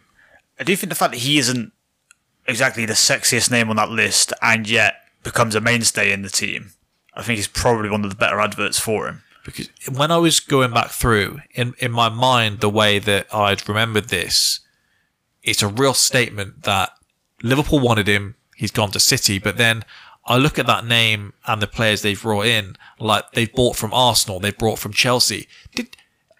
Shay Given being at City was completely erased from my mind, by the way, until I saw that again this week. Completely erased from my mind. But in amongst that, as I say, Liverpool, West Ham, Chelsea, Arsenal, and United, they've got from all of those in that list. So Barry perhaps doesn't feel as significant as I remembered it being. No, it didn't feel like that one to me. It didn't feel like there was a statement made, only because I think... If they'd got him the year before. Yeah. If they'd bullied us out of it, you go, oh shit. But I think we went in all in that year and then didn't go back the following year. Well, then we had that stupid thing where it was like, Shabby, please stay. It's like, well, he's already pissed off. Figure out how to get him out and get someone else in. And by the way, don't get it to a bloke who's playing for Roma who's got a broken ankle when you're signing him for £20 million. Maybe don't do that. The thing is, City stick by their valuation. And if you exceed that valuation, they won't go to it. Barry, he fits in with that. I want to say Barry might have been running low on his contract by this point. Yeah, 13 mil they get him for. So I think he had a year left. 4 to 5 mil cheaper than they were asking for. I think he only had a year left. So And I think that's worth it compared to Aquilani. Yeah, they bring him back in, they make him captain again, and then on his way out, there was a big controversy because he said, basically, I'm staying. I wanted to leave for Champions League football. Then the City move comes in. City aren't in the Champions League at this point. And he writes a letter to the Villa fans. He released it in the Birmingham Mail, and he basically says, I need a new challenge, and I believe in this project. I believe in this. Villa have only finished 6th. So they're saying to him, I mean, Villa fans have a history of doing this, to be fair, of saying, we aren't that far apart, so I don't know why you would consider that to be a step up to what we've got here. Ages poorly once again. Yeah, it was. I would liken it a little bit to the situation with Van Persie when he left you guys, where you kind of threw the money grabber thing at him. So, well, I'm sure he's getting better paid, but he's also going to a better team. And then it's kind of at City, it's like, well, I'm sure he's getting better paid, but that team's going in one direction. I guess those two aren't rivals. For us at that point, if we don't believe he's going for the money, then what the hell are we doing? Yeah, fair enough. He's the type of player that fans of his sides will speak so passionately about. I've got that down jump as off a page to us. One of the best things when it seems every fan base, maybe not West Brom, probably seems to think, I didn't realise how good this guy was until I watched him up close. Yeah, because the interesting thing with how you judge things here for his Hall of Fame case is some would just point to what he's won with City, but he's an integral cog in a fun Villa side that finished 6th in successive seasons, but then they do finish 6th the year after he goes as well, so that diminishes the achievement somewhat. The Martin O'Neill effect. It's ultimately, if you're making the Hall of Fame case for him here, how much weight are you putting on his time with Villa? Because they're really the two teams we're paying attention to. I don't think we're making the Hall of Fame case because of his time at Everton and so on. No, it's just... They're not done the mic as well. Doing a job in the same midfield as James Rodriguez, though. It's not bad going. He probably had to get through a lot of work to make up for him. He's the guy at City that's ultimately trusted to facilitate for Nasri and Silva either side of him. There's Yaya in there at that point. But sometimes you watch them with him and De Jong, and you'd be going like, "What the hell have they got Gareth Barry and Nigel De Jong in there?" But it worked. It allowed the freedom then for the front four just to go and win a game, didn't it? So. Well, I remember at one point they lined up De Jong, Barry, and Yaya. People hadn't realised what Yaya was. So they're like, "Why are you got 3 holding midfielders?" Oh, turns out this guy is not a holding midfielder. Apparently, this guy's an absolute baller. It turns out he charged up and down the pitch. On his own. Not that my opinion would change that quickly. The scowl on your face suggests otherwise. Actually, it's if you spoke to me last night, I was quite strongly in the camp that he deserves to be in the Hall of Fame more than David Silva. The next time we do this, there are a few players, I question if I've seen a different player than with David Silva. Because, as I said, I don't put him top 5 Spanish midfielders in the Premier League ever. And so I may stand by Who that. are your top 5? If I was going to do it early, multiple players I'd put ahead of him. I would put Chelsea Juan Mata ahead of David Silva. I'd put Fabregas streets ahead. Cazorla's going to go here, isn't he? I think Cazorla, if I watch Cazorla and I watch David Silva, then Cazorla I put ahead of David Silva. And Yeah, I was thinking more the 4th and 5th one because I knew those 3 were coming, but I might need a bit more time. I don't even know if there is any more Spanish midfielders. Luis Garcia, yeah, fair enough, okay. Jose Antonio Reyes' peak. He's a David winger. Silva's He's a peak. forward. Holy fuck. I'm just not as high on That might be David. That might be the worst take we hear today. Yeah, hopefully. What was this going into, though? So if we actually last night you were going to make the case he's better than David Silva. No, I think he deserves a place in the Hall of Fame more than David Silva. than him, And I think right. for most people, if you put it on Twitter now, is David Silva a future Premier League Hall of Famer, then most are going to say yes. Yeah, you're probably right. Just as well to go on the type of player he was, his pressing numbers at City are there alongside Carlos Tevez. And I'm not saying that earns you a Hall of Fame spot, but just he's a lot more than this kind of dull, Steady Eddie. run-of-the-mill, keep the game going guy than we say. I think he probably played a little bit closer to like a Xhaka role now, where they had De Jong as the guy that was sitting, and he almost played as a bit more of an 8 than a 6. But because everyone associates him with that 6 that he played originally and for England, he's probably then overlooked a little bit of his actual ability on the ball.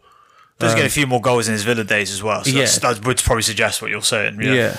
Is it good or bad for you if we start describing you as an intelligent player? Does that usually say that? Yeah. Sometimes Feels that, I like a mean, bad thing. Better than done. well, we're going to have the conversation for someone else later here. Usually, I see that said to back up how, look, he's more than what you see on the pitch. Yeah. And so Gareth Barry gets put Does in the that things you don't conversation. I'm sure there's someone out there that can tell you how many of his bookings were for tactical fouling, but I bet it's the majority. Especially some of those City teams are ruthless for it. I do remember he was a walking card. Yeah. And he wasn't quick either. So No, he had a you reputation were as a going to get. slow player, but he. Although he was meant to be pretty quick in his younger days, wasn't he? I'm not saying that I remember these two vividly, but I'm pretty sure when he played as a left back when he first broke through at Villa, he was supposed to be a quick left back that got forward. But That probably changed a bit over time. I think he was perfectly physical, used his frame well, obviously. I'm not sure how much he was dictating the tempo at the highest level when he's there at Man City, but I would say the guys who were doing so perhaps weren't able to do that without him in the team alongside them.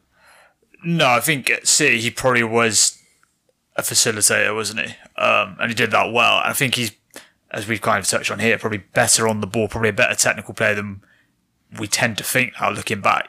But that's still, is that enough to kind of get me over the line to getting him in the Hall of Fame? You can attribute this to other players. As Zabaleta said, Gareth was Mr. Consistent. He was great and one of the best players for us in that time. I never saw him miss a training session. I never saw him injured or having treatment, only the recovery sessions. In the games, he covered every single inch of the field. He was not the fastest, but his positioning was always good. His left foot was perfect. He was good in the air and good in tackles. He deserves a lot of credit. He was so professional. He was the player with the most Premier League games, and I can tell you why, because he did the same thing every single day. He went into every tackle 100%, winning duels. Arteta would have liked him. You always need those kind of players to bring consistency to the team. Yeah, as you say, 34 appearances for him in City's first Premier League win. I think on the basis of how many appearances he made in the Premier League, he will be in the Hall of Fame eventually, just because he is the top appearance holder. Whether I think he should go in now with some of the players that aren't already in the Hall of Fame, I would probably have to disagree with right now, but I think it's probably inevitable just because of the amount of games he's played that he does go in there at some point. If we were making the case for against TK, that City side, I assume we aren't saying the whole squad should be in there. So maybe it's worth saying who should be in ahead of him. Because if we're judging on that season, Kompany I'm sure is in. Joe Hart, the only one who appeared more. That's probably an interesting one for down the line. Yeah, agreed. Aguero banged 23. He's in already. Yaya and Silva may be the only other players you talk about more. is he getting in? If we take the appearance record out of it, is he getting in based on winning the league with Man City? I don't think so. I don't think he is. Was he the main man at Villa over Carew, Agbon Lahore? Yeah, I think by the time he was done there, I think they realised he was the main guy in the middle of the midfield. And even then, they were good, like Ashley Young, Agbon Lahore, Carew, but still inconsistent. Hence why they would loiter around 5th or 6th, wasn't it? It's because on their day they were good, but too many off days. So are you having him in the Hall of Fame? I'm drawing the line at Gareth Barry. I'm not having him in. Brad, I don't know if you were putting him in or you weren't putting him in. Sorry, I was not putting him in yet, but I think it's inevitable that the Premier League do put him in eventually on the basis that he has made the most appearances out of any player ever. I'm going to be... I think he's getting in. I kind of have to after what I said earlier as well. So, like, you're putting him in. You're not just saying you think... No, I'm putting him in. I think you're probably right. I think they probably will put him in on that basis of the record. But I don't think he should. Yeah, but for me... I wouldn't. Not yet. No, I don't think so. One of the benefits of us doing it now, but also the shortcomings, is we don't know the parameters they're going to set, because you've said how slow they're going to be to do it. Yeah. We don't know how lax they're going to get. I would have a guess they'll end up getting very lax. We're going to have certain people going in. We're going to go, well, hang on, if he's in, then insert X in. And I like the guy. I think Jermaine Defoe will become that guy. I think they're going to put Jermaine Defoe in, and everyone's going to go, hang on, this guy's better than him, and then he'll become sort of the benchmark for we go. On commentary, he has to go in instead of him. On commentary this season, Heung-min Son was described as a future Premier League Hall of Famer. So do with that what you will. Yeah. All right, and Hazard is onside. Can he get the ball right? Oh, look at the space for Ramirez. Company against the blockhead. Yeah. Chelsea lead, and it's Ivanovic. All the attacking talent on this field, and the big right back has thumped the Blues into a 1-0 lead. Branislav Ivanovic, 274 appearances, 22 goals, 20 assists, 88 clean sheets, 3 Premier Leagues, 9-10, 14-15, 16-17, 9 seasons at Chelsea, and 1 season at West Brom. Now, this really takes you back in time. He joined from Lokomotiv Moscow in January 2008 for what at the time was a large sum of money for a fullback, £9 million. He doesn't play at all in the rest of the season, and he's reported to have been really disappointing in training. The end of that Russian season basically goes straight into the Premier League, and at the end of the year, Shevchenko has to convince him to stay. So if he did one good thing at Chelsea, he convinced Ivanovic to stay at the club. What did Cher have against him? Yeah, trying to make him stay. Then the revolving door at Chelsea does its thing. Philippe Scolari comes in. He gives him a break. Still isn't selecting him regularly, but he comes in, he's praised for his aerial ability, and he manages to make a name for himself with the Chelsea fans. 2 headed goals against Liverpool in the Champions League. Thanks. And he kicks on from there. Bosingwell gets injured the next season, and there's no looking back. He's in. I remember thinking because I think he was brought in as a centre-half initially, and then they realised he can actually play right back, and obviously Bosingwell was always a little bit, I don't know, basically the epitome of a fullback that could go forward but couldn't really defend too well. And then once Ivanovic got in, I remember that once Bosingwell went down injured and he was in, it just didn't look bad, did it? If I ask you to set your stall out early, is Ivanovic a top 5 Premier League right back of all time? Or not for me. Top 5, probably not top 10, maybe. Yeah, probably not quite top 5. But I do think there was a period of time where he was probably in the argument for the best in the league. So I do think that's a decent argument for him. A PFA Team of the Year twice at right back. Yeah, probably a period where him and Zabaleta probably competing for best right back in the league. Well, so I noted down earlier, because they are going to spread this out across the positions. How many right backs deserve to be in this Hall of Fame more than him? Zabaleta, Gary Neville, Dixon, I'm sure, is going to get a shout down the line. Carl Walker, as soon as he retires, is going in. He's at least in that conversation. Walker and Gary Neville, they're going to be top of the pile. After that, I think there's Lauren going to get in discussions.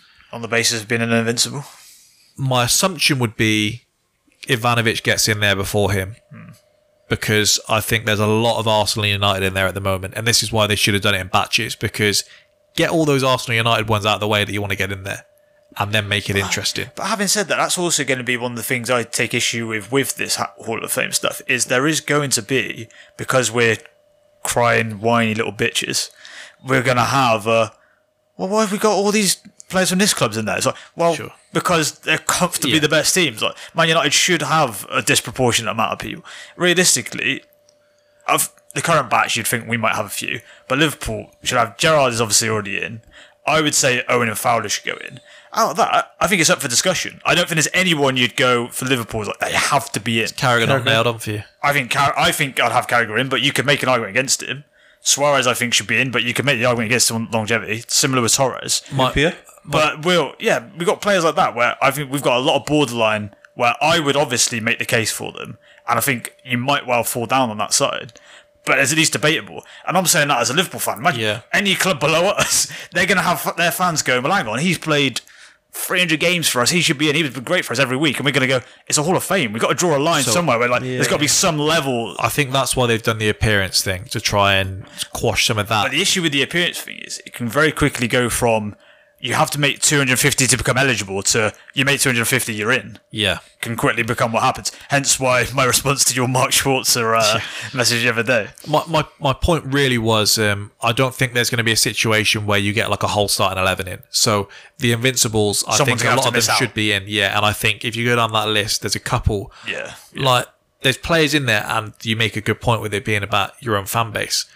I think in his position, I don't think there's 10 better than Gilberto Silva.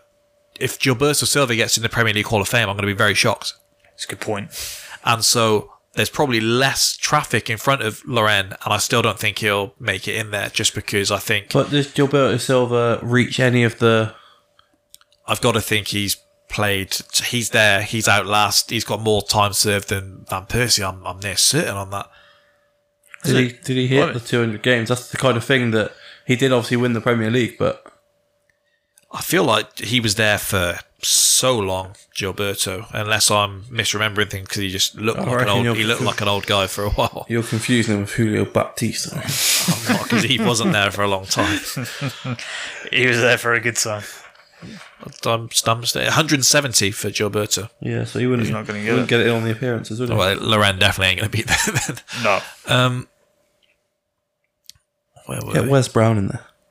Hey, look, that might be where we start to draw the line for some of these United boys. Hey, they've won the titles, right? Yeah. Is the thing we're doing, and if we're going to go the opposite way, the conversation we had about Van Persie, we're talking about a smaller sample size.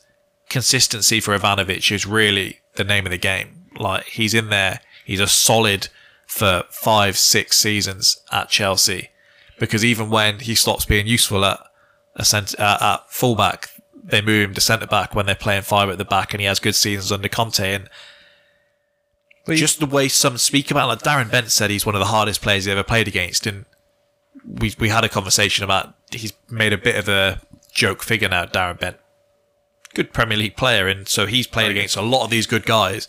If he's singling out Ivanovic, that's quite the stamp, I would say.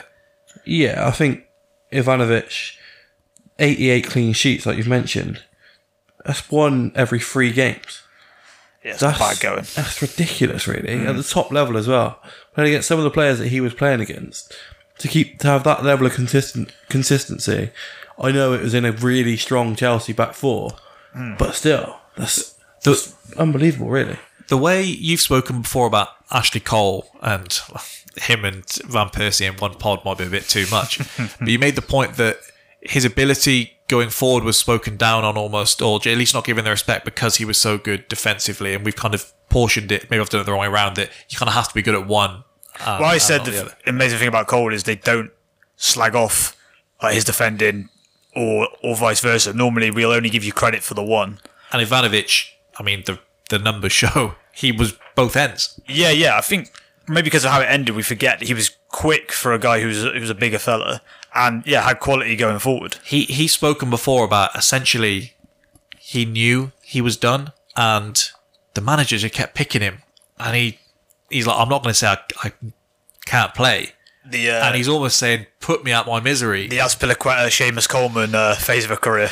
Why are you still doing this to me? If we canvassed 100 Chelsea fans who the better right back is, where do you think they go in, Ivanovic and Aspi? I think we've asked Jack before, and he said Ivanovic.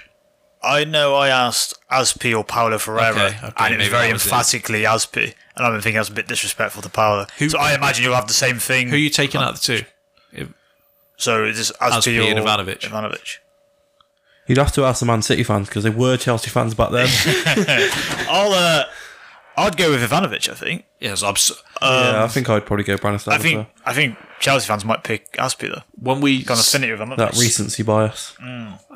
recency with Aspi would probably push you back the other way. I remember when we started discussing the names for this, he seemed a perfect standout for, I guess, the conversation we were having with Lauren. He's in these great teams. He's not a name you instantly think of, but Yeah.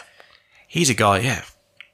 When you sent me this name, I instantly thought, I'm on the fence here. Like, I could literally be convinced either way. So for this conversation, it's absolutely perfect to where you're going with it. I think on the basis of 22 goals for a right back, I mean, Trent's Was it in obviously- 1 year, Brad? Just let's get that clear. 20 assists as well. Yeah, I know.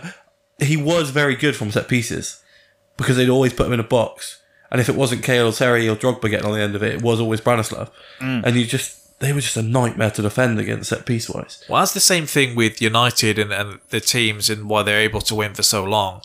Chelsea did just craft this just spine of players that you just go and they must have multiple players with like 200 appearances. And you all look at them and maybe for a time you didn't say they were the best in the league, but you go down there like still there, still very good, very good, very good. And that's as big of a thing as we've spoken about with Didn't Van they have like Persie. 7 international captains at one point as well? I mean, it sounds about right. Because he had Ivanovic was obviously captain of Russia. Was Czech there then as well? Yeah. He was Yeah. captain of the Czech Republic, obviously. Obi Mikel, Nigeria captain. Drogba, Ivory Coast. Terry, England captain. Yeah. I think there was like 2 more as well. Maybe Damien Duff. I think he might have been captain for a couple of games of Ireland at the time. But yeah, it's just like an unbelievable team that they'd assembled. Oh, Mutu. Do you know the team that Ivanovic was playing when he said he kind of realised he was done? It's going to be Arsenal, isn't it? One winger in particular that only his name pops up when he's just giving someone a nightmare. Did something against an Arsenal Montero? defender, Jefferson Montero, Yeah. Swansea away, and he said, "I just knew." I was thinking Swansea, Montero, I was thinking Nathan Dyer. Why is Montero just ending careers? Nathan Dyer as well. Jesus, he was rough players in that Swansea team. that year they had Montero, Michu, Routledge, Dyer. Like they were just a Gylfi. nightmare. Yeah, but that year, the year that Montero does that to Callum Chambers, the second half is just in torrential rain, and that's when Gylfi just bangs a free kick late, and it's like, oh. And then Ox is like laughing at Chambers within like a week, and it's like, this feels too soon for me. It's got to be too soon for him. TK, Branislav Ivanovic, Premier League Hall of Fame, yes or no? Yeah, I've got him going in. As I said, I think 3 Premier League titles, a couple of Team of the Years he gets in. I think, as I said, I think for a period of time he's probably the best right back in the league. I think that goes a long way on some of this. Like, Barry not being in there, if you'd said, look, he is not a fashionable player, but for a period of time he was the best holding midfielder in the league and a standout, I'd have gone, you know what, he has to go. That wasn't the case, I don't think. With Ivanovic, I think I do have to put him in. Is there a thing where subconsciously it doesn't include anything but the league, but when it comes down to fan votes to at least get it to kind of the judging panel, people don't just take the Premier League, and Ivanovic is clutch as well. I said before, when we've done like manager of the season, we may as well acknowledge like outside influences, i.e. domestic cups in Europe, come into play. Because is Pep getting manager of the year if they don't get a treble? Probably not, because they just proceeded to another. All these managers like Howe and whatever would have probably got it because we're bored of City winning the league, because they did the other stuff. He's obviously the choice. By the way, on this, whilst researching for Ivanovic, an article described him as being subjected to an oral assault by Luis Suarez. I think, in trying to make this polite, of him biting him, they somehow made it sound even more grim. If you didn't know that, if you were looking back, like what did Luis Suarez do to Ivanovic? Oh, he just bit him. You say would you have him in or not? So yeah, I was completely on the fence, but when I saw that 1 in 3 clean sheets, I think that probably sold it for me. I know it was, as I said, a strong Chelsea team, but and he's obviously popping up with goals and assists. 1 in 8, I think it was. It worked out to be. Yeah, I think he goes in for me. I'll take him. But I think he's probably one that gets easily forgotten about. So I think a really good topic. Yeah, if you could see some of the names me and TK went through before getting to these 5 for this first episode. Yeah. I was actually surprised that John Terry wasn't on your list. Well, he's going to be. He's going to go in, isn't he? He's already one of the. Yeah. I guess the ones that I woke are up nominated to this already. text at about 6:15 this morning, by the way, about John Terry not being in it. You woke up to about John Terry at 6:15. I woke up and I was like, wait there, I haven't actually checked who's in yet. So, yeah, a couple of Van Persie's been nominated before. We spoke about Defoe's been nominated before. Anelka, I'm not sure if he's been nominated before, but he's who we're going to discuss now. Anelka still looking for his first Bolton goal.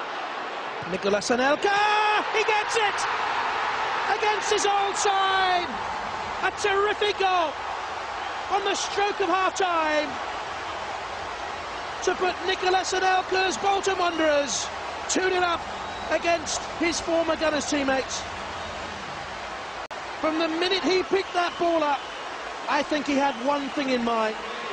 364 appearances, 125 goals, 48 assists, 1 Golden Boot, 2 Premier Leagues, 3 seasons at Arsenal, 1 at Liverpool, 3 at City, 2 with Bolton, 5 with Chelsea, and 1 with West Brom.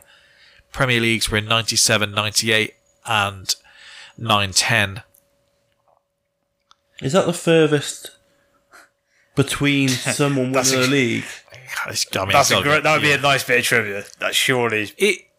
I know the big thing with Ronaldo is longevity, but watching the game again back with kind of battle at Old Trafford where Rude gets battered at the end, seeing Ronaldo there was so spinny when he's like a key guy in that team as well. I watched it on my lunch break on Friday, and when they're all battering Rude, Ronaldo steps to like 3 Arsenal players, and then it's like he looks up like, yeah, you're some big fellas actually.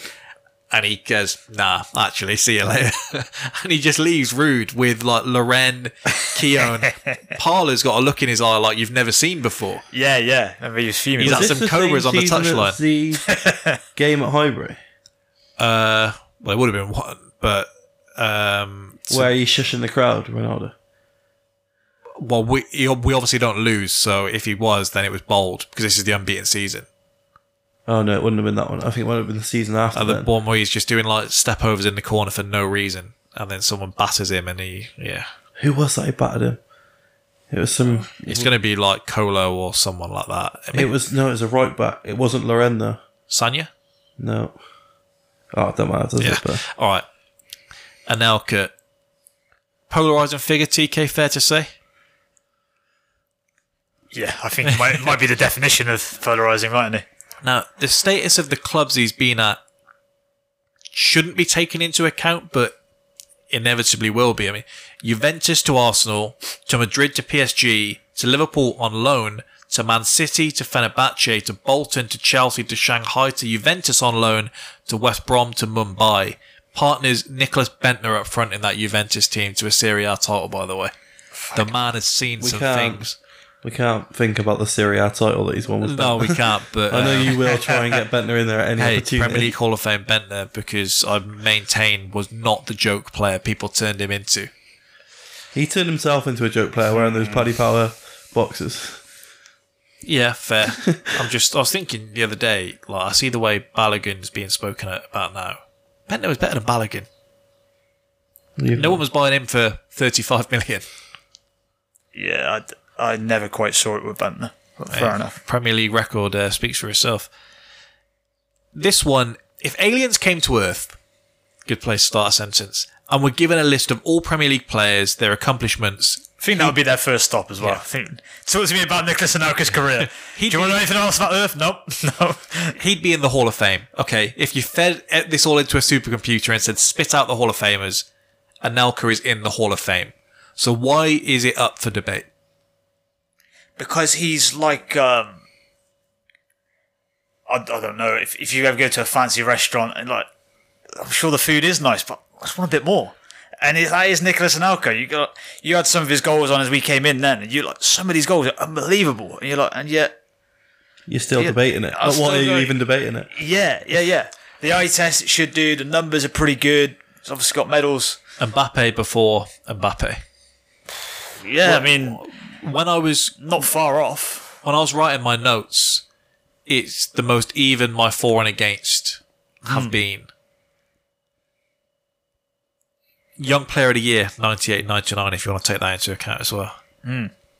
Even just the fact he's balled at all these clubs. First season at City, he goes on a revenge tour, by the way. Scores last minute against you, last minute against us. He scores the goal to give Jose his first defeat as Chelsea manager. That partnership with Drogba is probably the best I remember of him. Is it fair to say the most successful times of his career is when he's not been allowed to be the guy? See, I remember him most for his Bolton days. He says that's the peak of his career, by the way. He says he played his best football at Bolton. And that's where I remember him the most, I think. And for me, when he is the guy, I think that suited him better. Being, I don't know, he was top goal scorer, wasn't he, in 08-09? Yeah, When he don't win played the with league that year. Drogba. Yeah, United won the league that year, didn't they? Yeah. And they won it the following year, is it? Yeah. And yeah, but I remember him more from his Bolton days than I do from his Chelsea days. If you look at his 2 league titles, he scores 6 and 11 goals in the league compared for each of those. That was the thing. I went into this thinking, I've got an Anelka in my Hall of Fame for sure. I know he's got a golden boot. He's got a couple of Premier League titles. It's a low scoring golden boot as well. Yeah, okay. Even like, I knew obviously how good he'd been at Arsenal. Also, I thought, if you've had an active role in that double winning team, which a lot of people put up and go, you know what, that's better than the Invincibles team. That depends what you like, but the fact that he's played a leading role in it, I was like, but the raw numbers kind of, it doesn't look like it. And then the following year, obviously 99, So Arsenal don't win it, but he balls out and then leaves. January, February time in that season, Ian Wright gets injured and he's expected as a 17-year-old to come in and be the guy. Like, I do forget how young he was. That is pretty impressive. He scores 6 in the run-in and we win the league. And you look at some of the goals, you think it's a joke. And including there's a win over United as well, which obviously at the time is huge. The way that some of these players speak about him, so you listen to the way someone like Gary Neville, I guess, speaks about him, and the way they're all like, Jesus, this guy was frightening. And they say, fastest player they played against, just the most raw technical ability. Wenger says the biggest regret of his career is not being able to work things out and letting him go. Yeah. Works out for the best. He goes, money gets spent on Thierry. Not too bad. But yeah, it works out well for you. Imagine them two together. Yeah. And I think he says about regrets leaving Arsenal when he did. So yeah, he does. And so he scores against us, I think, every time with every club he plays for that he's able to play against us with. And then in 2010, he scores against us in a 4-1 win and he refuses to celebrate. But he celebrated like every other time. And then he gets asked after and he's like, well, I still love Arsenal. And they're like, well, this isn't like the first time you've scored against them. The whole controversy with that celebration he did, where he's like, well, what are you... It's just a celebration. And they said he's being anti-Semitic, wasn't it? The celebration. I forget what the name of what it was called. I saw it again earlier. Yeah. Because on the playground, I remember that celebration was popping off. Well, it's a lot easier than like the Robbie Keane or something, wasn't it? Yeah, the golden boot, going back to that, 19 for his golden boot. Yes. It was a low scoring season, I think. I think the Premier League total goals was 940 in the season that he won it. Season before was 1,002. Season after was 1,053. He pinches it off Ronaldo on the final day as well. Yeah, so Ronaldo scored 18. The season before, Ronaldo won it with 31. Season after, Drogba won it with 29. When he's there with Chelsea, he gets shifted wide to accommodate Drogba as well. Well, I remember there's a spell, I assume in the Golden Boot, when at the beginning of it, I think Drogba was injured and Anelka was playing. And I remember thinking, at least in my mind, Drogba might struggle to get his place back because Anelka was looking that red hot. And then obviously they make it work between them, which Yeah. in a way is kind of a good advert for him, is that when he was asked to be the guy, he stood in. And when he had to accommodate Drogba, he did. And they had a good link-up, which you would have probably looked at those two characters and go, is this going to be a bit combustible? That Chelsea team is one of the first I remember where they wouldn't just beat you, they would beat you. Like, them needing a win on the final day to win the league, and they win 7-0? They're ridiculous, and they win multiple by 5+ in the times when those two are playing together. Sometimes two players just click, and they're able to find that egos get put to the side, or look, if everybody eats, then the ego doesn't need to come into it. If we're scoring 2 each a game, or I'm getting an assist, and you can do that as a manager where if you start to say, you can work on your playmaking, and then he starts getting multiple assists for Drogba, and you can feed into that and say, this work you're doing is really good, and you can kind of feed his desires that way. It works, and clearly they came to an understanding between them, but it looks like he was just a bag chaser his career. Like, he's in Turkey before people are going to Turkey. He's in China right when people are going to China. The guy, I don't know what it is in his personality, he just didn't settle anywhere for long enough.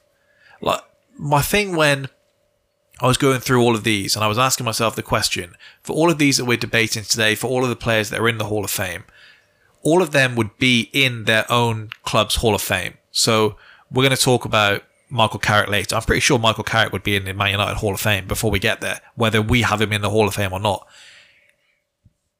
Would Anelka be in any of his team's Hall of Fame? He was voted for Arsenal, I think it was 29th in their best ever players. But I wouldn't have him, I wouldn't imagine he's going to be in an Arsenal Hall of Fame. We're doing the thing with him when they just put Le in front of it in the newspapers. He's called Le Sulk at the time when he asked to leave, and he blames it on the British press for why he's leaving. Mm-hmm. Would he be in a Chelsea Hall of Fame? Would he be, he's in a Bolton Hall of Fame? Maybe, I don't know. But for all of these, we had the conversation about Owen where he tried to constantly appease the fans before, and it just would then rub against the new fans or whatever, and he ends his career not being a legend with any of those teams with how they speak about him. Hey, he's a legend at United just for that goal against City, right? He's loved by United because Liverpool fans don't like him. If Liverpool fans forgave Owen very quickly, you're not thinking, if he played for, that's a Liverpool guy, he's not our guy. Does this go against him here? Do you need to be a legend? You shouldn't. Can you be in a Premier League Hall of Fame? And yeah, I don't think that's the whole reason. I'd be a mercenary. Sorry, you're saying. That's the whole reason of the much. 250 appearances rather than just 200 for one club, isn't it?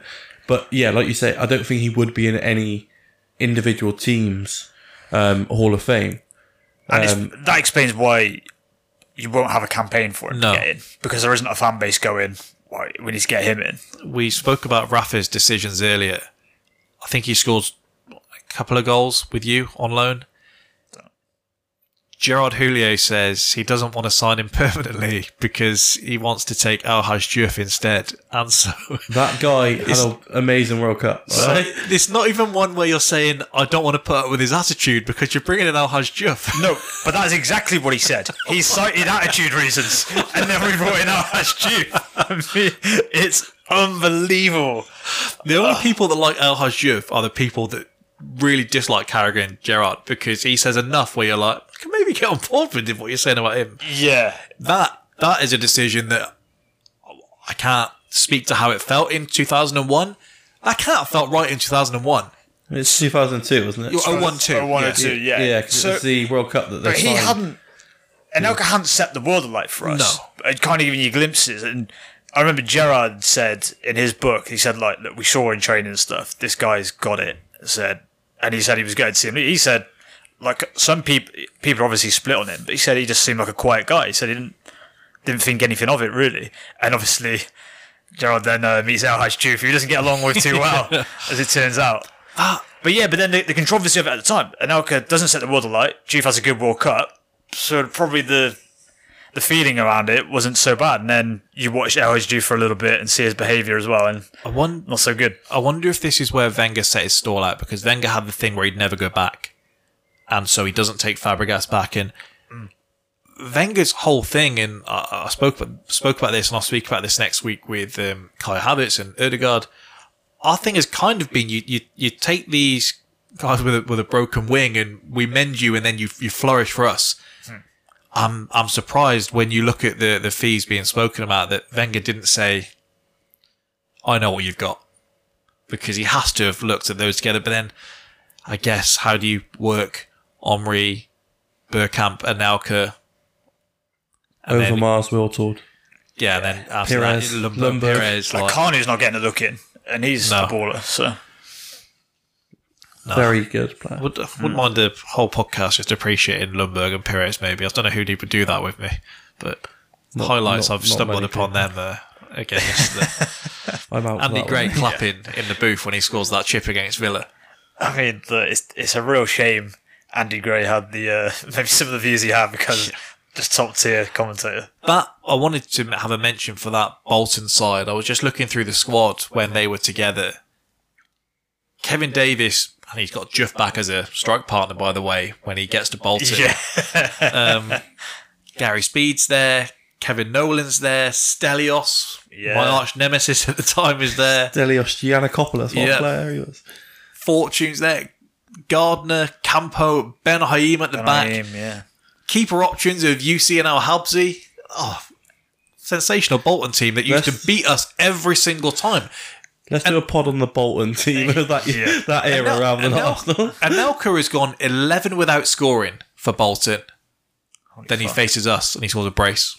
That was good. And I was listening on the radio. Got him back in. And I've not chosen to listen to a game on the radio since. I sat in our kitchen with a little stereo, aerial up and all sorts, listening along, and we get dumped, and I had to switch to just sitting in front of a teletext screen waiting for it to update every other minute. More luck there, actually, so that was the switch. It's pretty mad that that sort of time at Bolton probably was pretty transformative for him. It basically gives him this whole Chelsea chapter we're talking about. I don't think anyone's taken a chance on him with this one, because I remember when they signed him, people asked Allardyce if this was a risk, signing a Nicolas Anelka, and he said, it's the least risky signing I've ever made. I'm signing a Nicolas Anelka for Bolton. Don't be stupid. And fair play to Big Sam, it came true. He gets convinced to sign a new deal. He signs a new deal, and he basically says, while signing the deal, I just hope we can do well together. Bolton then start horribly as soon as he signs the new deal. And he speaks to the press like he always does. And he says, look, I love it here, but I may have to rethink things if the club carries on performing the way they are. Distancing himself from that. Chelsea come in, they offer big money for him, and he says, I only signed that new deal because I wanted Bolton to get more money for me. He's all heart. He's trying to kind of get back in their good books. I don't know how much he cares about that portion of his career, but the fact he nails that down as the best of his career, maybe that's because he is the main man and that's what he preferred to do. Just the success points to the fact that he was would better actually off be in without that it. Bolton Hall of Fame? That's another good question, isn't it? Kevin Davis is obviously in. Davis and Nolan. We work around that. Davis and Nolan are in. Gary Speed, Gary Speed's got to be in there, but UC Askelainen, Oh, yeah, he has to. and Big Sam's first ballot. And Sammy Lee, thank you. With earpiece in. The fact that almost the entire reason we did an 07-08 pod was that Portsmouth team and that Big Sam and Sammy Lee faced each other on the opening day. On maybe the hottest podcast in recorded history. Are you talking about the material we dropped, or are you talking about... Both. Yeah. Brad, is Nicolas Anelka in the Premier League Hall of Fame? For me, no. And the reason for that is he never actually scored 20 goals in a season. And yeah, he was good. I have no doubts about that. But for me, that was just one of the things that I couldn't look past. And someone that we've known to have glimpses of being unbelievable. But yeah. So his golden boot was like a championship in the bubble. Fake. Or a Premier League behind closed doors, maybe. Yep. Absolutely. Winning the Premier League must be nice. So. TK, is Anelka in the Hall of Fame? I've got to put him in now, don't I? Yeah, I'll admit I felt a lot more bullish about him prior to kind of going into it. I just remember, I thought he was really good at Chelsea, and I looked at the goals, like 38 goals in 125 games. You're like, it's not It's the bad. most he scored for a single club, isn't it? Yeah, When he you look didn't stay at- anywhere, did he? No. Didn't When stick you around. look at Van Persie scoring 1 in every 2. 144 and 280, I think it was. Anelka 125 and 364, 1 in every 3. Still sounds good. I'm going to say. But yeah, in terms of, was that just a lack of consistency because he moves so often? Maybe that it was, but then obviously Van Persie going and scoring 26 in the second season at United. It's a really weird career. Pretty unique. I'm going to still put him in, though. Okay. I'm going to just about have him in. I think that spell at Arsenal, I think he's been a little bit unlucky in terms of, I think if you had a player who did that now, I think we'd all go insane. Yeah. So I think he's probably missed out on a little bit of hype because of when it happened. And then I do think Eddie's got that juice. Sorry? You not reckon Eddie's got that juice? No, I do not reckon Eddie's got that juice. I'm sorry. The only thing I'd say about that unique thing, I don't think it will be unique going forward. I think it's unique for the era that he played in. Well, you think someone else is going to have the career like he's had, where they go, well, right, maybe not every so time much. they have a bit of success, he goes, I'm out of here. Breaking so through much. like that at 17 is insane. Yeah. The controversy at the time, by the way, was we tried to sign him on Bosnan, and so there was a rule that under 24, obviously, you had to do the compensation package. Wenger tried to claim that only counts for domestic signings, and so we should still be getting him for free. We kind of have to meet in the middle, and we pay 500 grand for him, which 500 grand for the Anelka we get is still cheap as chips. But yeah, that was a thing. And Arsenal at the time don't want to be represented in any way other than being the Arsenal, so doesn't age well. Doesn't look well for them. Standards slip over time, don't they? I was talking more like referring to amount of clubs. Oh, and Yeah, clubs. no, I guess the more unique aspect I was talking about, what you touched on earlier, where you said he's won a league title in 98 and then doesn't win one till 09-10. I don't think we're going to see that too often. I think someone's either going to have early success or late success. We're probably not going to have. And that's probably where I've got him in, is if this makes any sense, if the Chelsea spell follows the Arsenal spell, I think we don't have a conversation about this. Because you'd go, that's a collection, that's a body of work which you can respect. But because you've just got that gap in between, everything becomes a bit hazy and you're like, what the hell are we doing it? But even the fact that I think we're going to, as this Hall of Fame thing goes on, you're going to have what I've touched on, where players of lower clubs are making a case for it.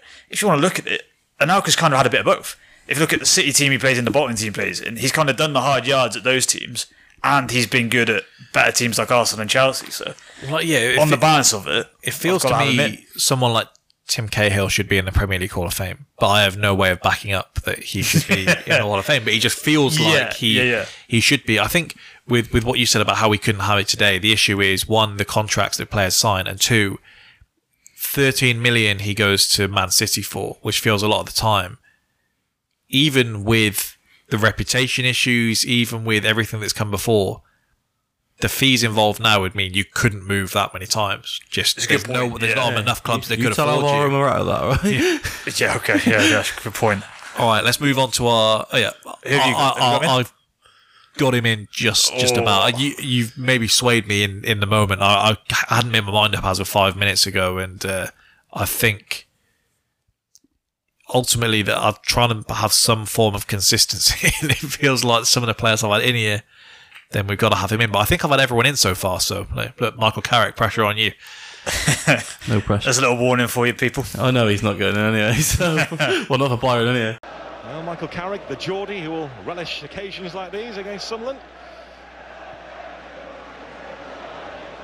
Carrick keeping Stephen Fletcher at arm's length. Well, it's a good example of what he does so well, Michael Carrick, the way he builds the game from deep, straight past there eventually. But 481 appearances, just 24 goals, 40 assists, 5 Premier Leagues, 4 seasons at West Ham, 2 with Spurs, 13 with United. Coming out of that sickening West Ham youth setup, really. They've pumped out Joe Cole, they've pumped out Frank Lampard. Carrick comes out shortly after. He has a short spell there. Yep. They don't tie him down enough, and he goes to Spurs for under 2.5 million. The controversy when he signs is he comes in as Jack Santini, who they say the board signed him without his permission, and that was the story. He comes in and that becomes apparent. Santini doesn't pick him. He doesn't pick him for his first 8 games after he's joined. Eventually, he makes an appearance. He gets the chop. Martin Jol comes in, and this is where they kind of start working together. Carrick starts showing what he's about. And then he gets to move to United, obviously. Brad, do you want to make the early kind of four for Michael Carrick, what kind of player he is and why he's so good? It's probably not something that's looked at. We touched on it earlier, but it's not something that was looked at probably back in that era. But the progressive passes, I think you actually see what you won't see as assists and goals from Carrick, but what you'll see is the pass before the goal, before the assist, or something like that. And he was so good at picking that forward pass as a deep line midfielder, kept the ball ticking, side to side. He killed games for us when we were like 1-2-0 up. He would just keep the ball, frustrate teams. I know Scholes obviously came back at the latter part of his career and sat alongside him, did exactly the same thing. But he was always the guy, between them, that would play that forward pass that would be the one before the goal or whatever. And yeah, I think for me, it was a no-brainer. 5 Premier Leagues, played more than 28 or more games in all 5 of those seasons. Would you call him underrated? I wouldn't call him underrated, but a lot of people would. Yeah, a lot of people do it for you. But I personally wouldn't say that I underrate him. I think I've always rated him. So something I thought was interesting. He's 23 when he signs for Spurs. We've kind of decided whether you're a good player or a bad player at that point with most players now. For you to start making a name for yourself at 23 is quite interesting because I don't think you get that much time then. You say that, but then he was tipped at West Ham. It wasn't like he was an unknown. No, but I mean, so we've kind of an idea. 23 for you to start as a properly midfielder, establishing a yourself. Centre mid, I don't think it's. Well, he came through the academy as a striker and he hits a growth spurt and he hits 6'1", and they say he just can't move his body in the same way he did previously.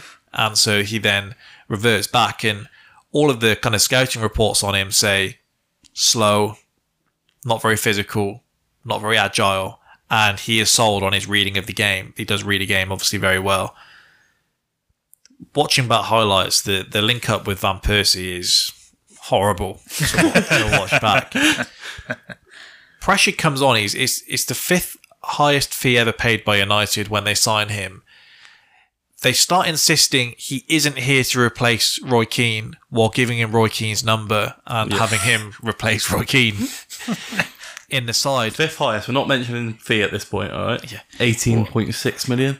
Which is a lot. I mean, a lot back at that time. That's good money. He had a very specific job for those that play Football Manager or I guess if you listen to how Spanish pundits talk, a regista is what we would call Michael Carrick.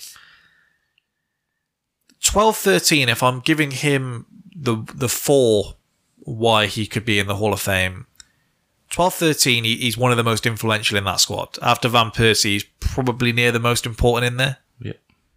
Yeah. He's basically the opposite to Roy Keane, isn't he? When he's brought in the team, Keane is this combative, all action. Yeah, and whereas Carrick is calm, composed. You could say understated presence in the side, or you could say he was invisible in some games. On just what some could say. Oh, in that season we won the league, he was invisible. Our centre midfielder. Oh boy. So his arrival does coincide with United re-establishing themselves as the best team in England. They've not won 3 of the previous titles. They've been split between Arsenal and Chelsea. He comes in and they secure a 3-peat. Just on Michael Carrick, was it? Overrated. Also, this is. I mean, if we want to jump ahead straight to negatives, doesn't win a title without Paul Scholes. In fact, they let Paul Scholes go. They lose the league. They have to bring him back to hold Michael Carrick's hand, and then they win the league again.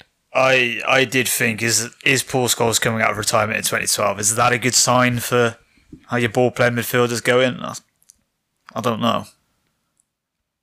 Since passing statistics began to be recorded in 2003, 2004, no player has completed more passes in a Premier League game for Man United than Carrick's 135 versus Palace in February 2014. So the quotes about him are almost as unbearable as the Scholes quotes.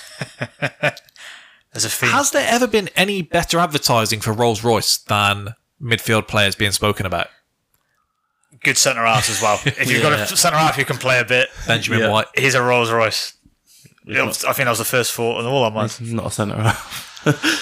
Scholes said, "I like. There's nothing flashy about him. He never broke a sweat." What I want from my midfielder personally. He was like a Rolls Royce. Listen to that. See, it can't be done. Just cruising around the football break a pitch. sweat on the pitch. It's normally off the pitch. Hey, careful. The club staff are breaking a sweat on that, not him. They do. They follow an international duty. Fergie having to defend you within your first season, saying you don't really need tacklers as much in the modern game. But his reading of the game would prevent that anyway. If you read the game, you don't have to make a tackle because you're making interceptions. But did anyone say that Gerrard couldn't read a game well? And did they say you didn't need tacklers, or was it because he was reading the game well and he was tackling? I mean, it wasn't Gerrard's strong suit either, to be fair. But He could kind of do a bit of everything that can. It was the difference. yeah. But that's what Carrick is being sold as, is it not? I don't believe so. I think it was more the breakup into the forward players, wasn't it, that he was known for, his interceptions there defensively, and then obviously getting on the ball. You seem to be breaking the Michael Carrick rule, which is he's a world-class player until we compare him to other world-class players, and then, don't be harsh, that's not fair. Well, his biggest, he wasn't as good as Andrea Pirlo. Oh, well, hang on. His biggest issue is that we're constantly told how good he was. United fans have ran that Busquets quote to death, by the way, which is incredibly disrespectful, where our boss said, you watch the game, you don't see Busquets. You watch Busquets, you see the whole game. And that's been attributed to Michael Carrick. I see things saying, if he had a Spanish passport, then maybe we'd view him differently. I would say he is probably the most like Busquets English midfielder we've ever had. I'm struggling to think of one who's a comparison. But I just think he is... I'm not saying he's anywhere near as good as Busquets. This is it. My thing is that I think the gold standard for that type of midfielder is that you have Busquets. I think, not exactly the same, but like Pirlo, and then I think peak Xabi Alonso, if you think that's at Madrid, whatever, fair enough. Then I would say those are the gold standard. I just don't think Carrick got near those levels. I think he was, but then he's better than, I'm not saying he's Darren Fletcher. I think he's... Good player. Yeah, all right. Picked up some medals. But yeah, I think he's somewhere in that gap in between. And I think as a means of the fact, he probably was, I wouldn't say underrated, but maybe underappreciated during his career. As a means of trying to make up for that, a lot of United fans have kind of placed him in sort of rarefied there that he doesn't really belong in. Well, they've mastered it in that if you don't think he's good, you don't understand football. Is how it's been shifted. 12-13 is what Fergie describes as maybe the best ever season by a United midfielder. He says certainly it's Michael Carrick's best year. Yeah. Every single midfield metric you can be judged on, and there was a graphic that United fans used to pass around, and it's Michael Carrick and everything. He's behind Mikel Arteta in every single one. Now, I don't think Mikel Arteta should be in the Premier League Hall of Fame, but he was below him in passes per 90, successful passes per 90, touches per 90. If we track back to when he's more athletic early in his career, wasn't a better tackler than Mascherano. Was he a better tackler than Johnny Mikel? He didn't score as much as Gareth Barry, and we weren't praising him on that earlier. Doesn't pass like Cesc. A good player heralded for being an all-rounder or being very good at what he did do, and I don't think he was the best at what he was doing. I don't think he was all-round enough to be better than the other all-rounders that were playing in the league at the time. Good player, allowed the other United players to do what they were good at, and had his hand held by Paul Scholes, who is another overrated Premier League midfielder. I was about to say, but you think he's... I just don't know how all these overrated average footballers won so many league titles. Hey, I mean, that's what they had more financial backing than anyone else. They had the referees in their pocket.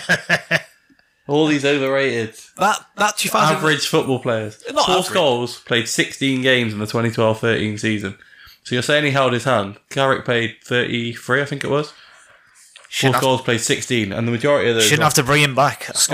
Most of those were off the bench. Scholes goes... See out games. You don't win the league. Scholes comes back, you win the league. Scholes goes again. Scholes came back in January, I believe. Yeah. And ended up playing, I think it was 480 minutes. Had to see your own against City. If you get a new job and the old guy has to come back halfway through it. Yeah, that's not a good sign for you. If we're giving 10 years later. if I'm giving him credit for being maybe second most important in 12-13, that 2008 United side is a probably top 3 Premier League side I've ever seen. Where does he sit in terms of importance in that team? Well, he played... How many games did he play in that season? He played 32 games in that season. Yeah, He's your centre midfielder is one of the most important parts of the pitch. I mean, you're always going to look at your defenders. Scholes is in there as well. Was he more important to the team than Van der Sar? No. Rio? Vidic? Ronaldo? Rooney? No, but The attacking players are carrying a fair bit of load there, aren't they? Yeah. Your defenders are winning your games because they're not conceding goals, and your attackers... You're always going to look at your defenders and attackers first. But it does seem to be a bit of look at attackers first, then defenders. I appreciate he's definitely someone who sort of fits that stereotype of does things you don't see. But I think the point he's making is like you've got sort of the standout world class players like Ferdinand, Vidic. Obviously, we know Ronaldo, Rooney. There's no debate on those. So why are we debating it with Carrick? And I think it's probably because he wasn't on that same level. I don't think he's a midfielder. I don't think we're debating it if like Roy Keane was in there. I don't think we'd have been having the conversation. But I think there's something about Carrick where you just watch him and go, is he on the same level as these other guys? So was he a luxury player or not? No, he was an enabler for the other players around him. But he was the one giving them the ball to enable them to then be creative on it. And that's just as important. If you've got to get someone who can give them the ball, because otherwise there's no point having these. Yeah, I mean, and we were a bit of a deteriorating side the following year anyway. But when we lose Xabi Alonso, you do lose a lot of creativity because he's starting the moves from deep. So Gerrard and Torres aren't able to get on the ball further up the pitch. I think we had been able to. Underappreciated is probably the perfect word for him. Yeah, because without him, I think in a lot. My thing with it is, I think in that United team, it's normally good enough that you could be. I've always said about Carrick, a B-level midfielder, and you can still have the success. I think he was a B-level midfielder, which isn't supposed to be critical because C or D is going to be your average midfielder, so he's better than most. But I just think when you start talking about the top midfielders, I just think he does fall short, and I think that's the same with United in some games, and I think with England, I think he did get some chances, and when he did, you didn't watch a game and think, Carrick controlled this one. He dictated the pace of the game, which a lot of those best ones did. Someone like Pirlo or whatever he had athletically, obviously wasn't going to run about the pitch, but he could control the game from that regista role, as Luke would spice it up and tell you. And I'm not sure Carrick did that too many times. People are saying he's as close to Xavi as we've got in the league. They're saying so many crazy things. He's a good midfielder. I mean, I've said some of that to try and wind you up. Fantastic pass with the ball. I said I watched 40 minutes of him just passing the ball around yesterday. I was doing other things, but 40 minutes of him passing the ball around. Unreal at doing that. I think a lot of the other midfielders that we're putting in this Hall of Fame conversation, they're either insane at scoring, assisting, their defensive abilities, or they're an unbelievable all-rounder. If you look at even the conversation we had about Gareth Barry, we're talking about him at Villa and you're being a guy who's running a midfield in there to the point where you're then getting that Liverpool move. Do you think he's better than Xabi Alonso? Carrick? Yeah.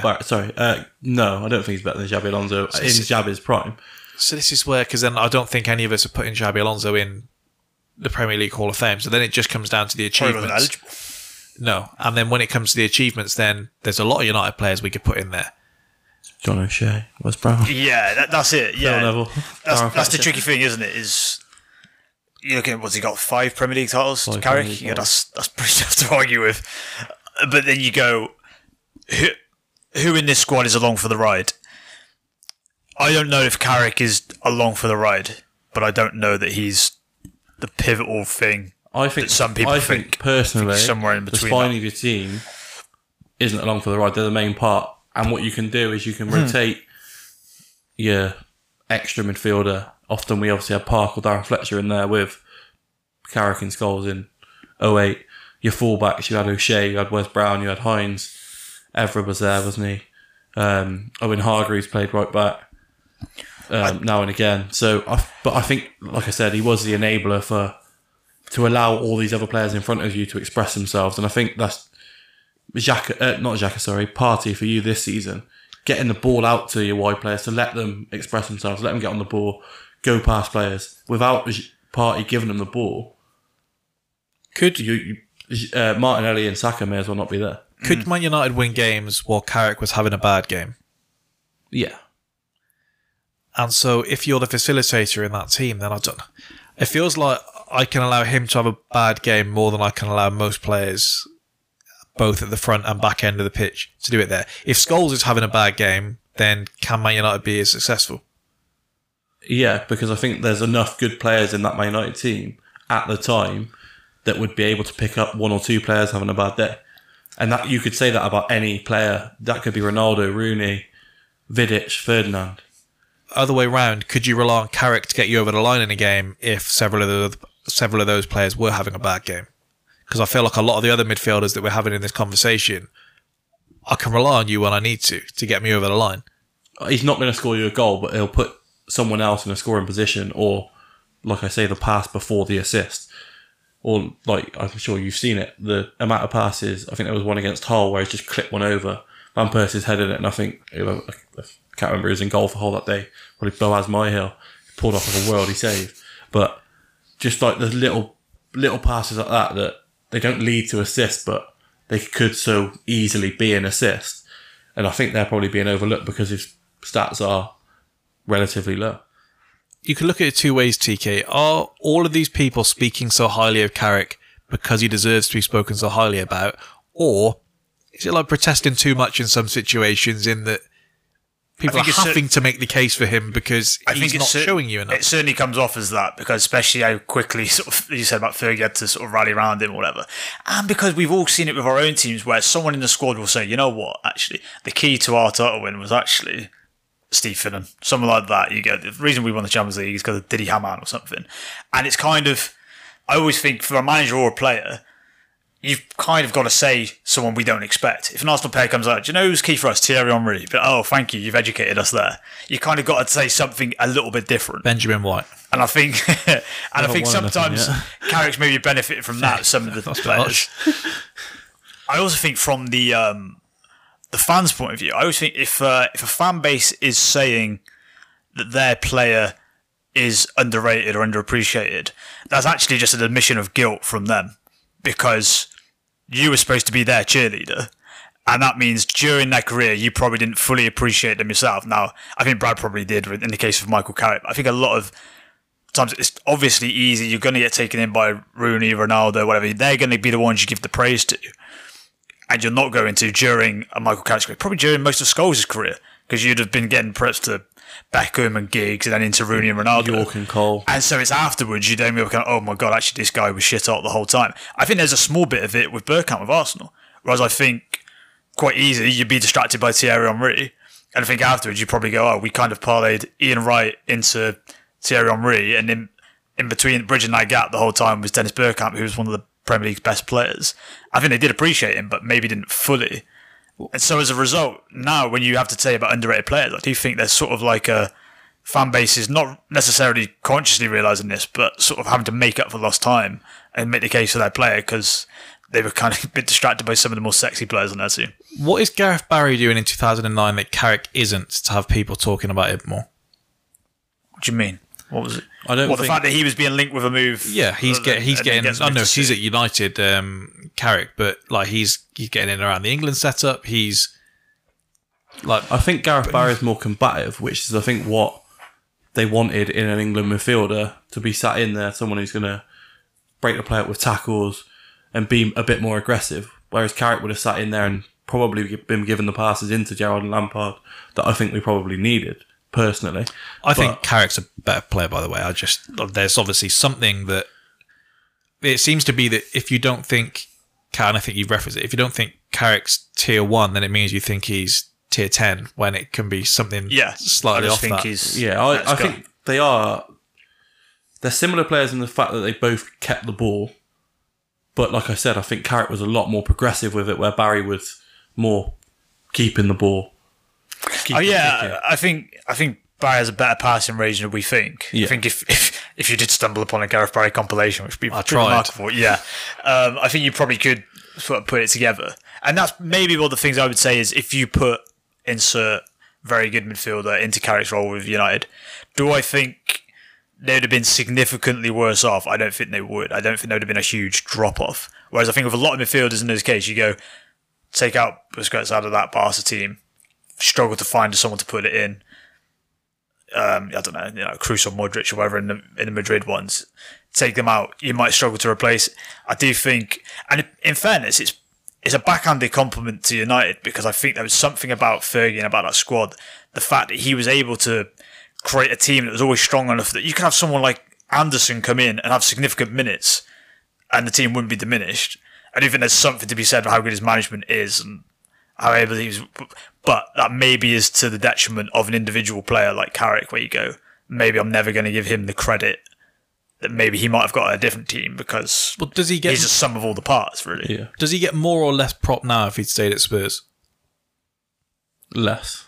Doesn't win any titles. Yeah, I do think... Would he have stood out more, though? He would have stood out more. I don't know that he would have. I think he might have done the same job, but just for a team that's not winning. Yeah, so, with players and you're never going to get the attention with players that aren't quite as that. good going forward, like Ronaldo and Rooney. Yeah, so that's where it's a slightly lucky gig if you can get it for him, because I think he will always be that player, but just at whatever level he sort of finds himself. But the fact that United took a punt on him is... Yeah, I think he's probably one of those where the better players he plays with, the more he raises his game to be at that level. But I think there's probably an argument then you can probably hide a little bit as well. Yeah. Is there probably because there's such quality around you that you can get away with it a little bit more. Something we've maybe learnt more from watching football through the years is you can be a good player defensively without being a good tackler.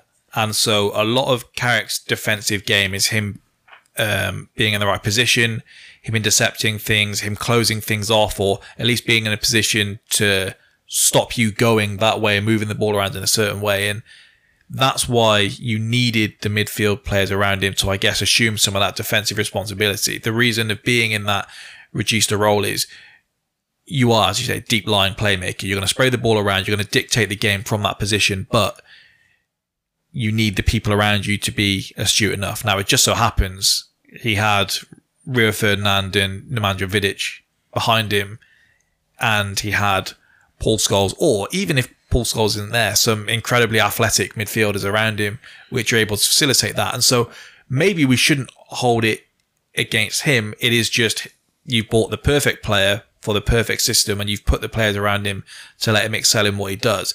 It's just such an individual role that when we come to grading thousands of players, it's hard to then position you ahead of them when your skill set was so limited, which feels disrespectful even saying that. But if I then compare you to the others and we do it in the team format, then there may be others in the team that deserves to be in more. And if we do it in the individual format, then if I start grading you on this and grading you on that, then there's probably other players that deserve to be in ahead of you. So that's where I stand, and I still don't know whether I think he should be in the Hall of Fame or not. So yeah, I think my only against for him was we often played like a 4-2-3-1. And that meant you have to play someone alongside him. And you see the likes of Rodri now. He doesn't necessarily need someone alongside him. Yeah. City play Stones in there because they know how strong they are defensively. They can put a right back, centre half, or right back in there to play alongside him. But they don't need him in there. Rodri and Busquets are that good that they can play in there on their own. They're reading the game. So that would probably be my only against for Carrick, is he often played with someone alongside him. And yeah, that's probably my thing with him, is that I don't necessarily disagree that when you do the thing, the Xavi or the Busquets stuff, that stylistically he might be the English player that replicates them the best. But if you're like really desperately, if you're like making a band and you're just trying to do like a bad Oasis impression, then we're going to compare you to them. And if you're not as good as them, you are going to be sort of judged accordingly. And that's kind of my thing with him, is, okay, even if stylistically, say, Busquets would be the comp, you go, well, he's significantly worse than him. So as a result, I kind of, like I said, I sort of judge him in line with that. It brought some memories back when I look back. I do think his reputation was hampered somewhat in the same way that you'll remember from my Twitter at the time. Arteta fell off a cliff in his last years at United. If you go back and you read anything from the time, Carrick's latter years at United weren't pretty, because if you take the athleticism he did have out of his game at this stage in a terrible United side under Moyes and Van Gaal and so on, it didn't make for pleasant viewing. So that's probably gone against him somewhat, and that it's fresh enough in our memory that there's maybe still something there. Obviously, that there wasn't a bad player in that 2008 United side. And I've said on here, not just in this conversation, it's perhaps the scariest team I've ever watched Arsenal go up against in terms of whether they want to beat you on the front foot or whether they want to hang off on the counter and just destroy you there. I think that Arsenal team wins. If you just take United out of the league, I think we could win multiple Premier Leagues with the side we had. But unfortunately, United were there and they didn't rest on their laurels. They kept adding to it and getting stronger. As for Carrick's position, we'll go to you first, TK. Is Michael Carrick in the Premier League Hall of Fame? I'll get out in front of it. I don't want to put him in. I'll make that clear. But the rest of these, I've probably been relatively indifferent on. I don't want to put Michael Carrick in. But I probably just have to. I think starting the number of games he does in a team that wins the league as often it does, I think probably sees you home. I think longevity for the sake of longevity, I don't think we should reward, but he's got longevity plus a level of success within that time period. So I would just about get him in there. Brad? Yeah, I think the same for me. I think over 28 games, like I said, all 5 Premier League seasons that we won, with or without the help of Scholes. I mean, like I said, 16 games in that final season for Scholes. So yeah, for me, he goes in there. I do also think he'll be in there. I think he's far down on my list. If you ask me him, David Silva, then we've got a discussion. I'd probably still put him in ahead of David Silva, to be fair. You don't rate David Silva. I think you'd have a lot of people in over David Silva. I think that's clear. Yeah. People need to show me what he was doing, honestly. I think you're too far gone. I don't think there is anything we could show you. So, I mean, we'll get there eventually. Maybe I'll have to study some tape and look, it might be a revelation. 40 minutes. That would be a hell of a thing. 40 minutes of David Silva passing tomorrow, please, bye. So have you got Carrick going in? I have. I think he'd be the lowest down on the list that we've done so far. Him and Anelka is a great shout as to who I'd put in first, to be fair. They've, as you say, playing a part in the 5 Premier League titles makes it an almost impossible task for us to make the argument for you to not be in it, because there's United players like, I don't know how many Ronaldo has, but there's players in that 2008 side that aren't there in 2012 and so on.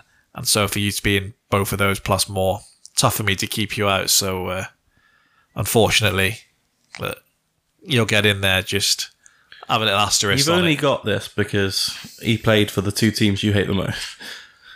No, because I think if he plays for, I won't say Arsenal because obviously he'd definitely be in if he played for Arsenal, but if he played for Liverpool, because we all know you're a closet scouser, I reckon you'd put him in straight away.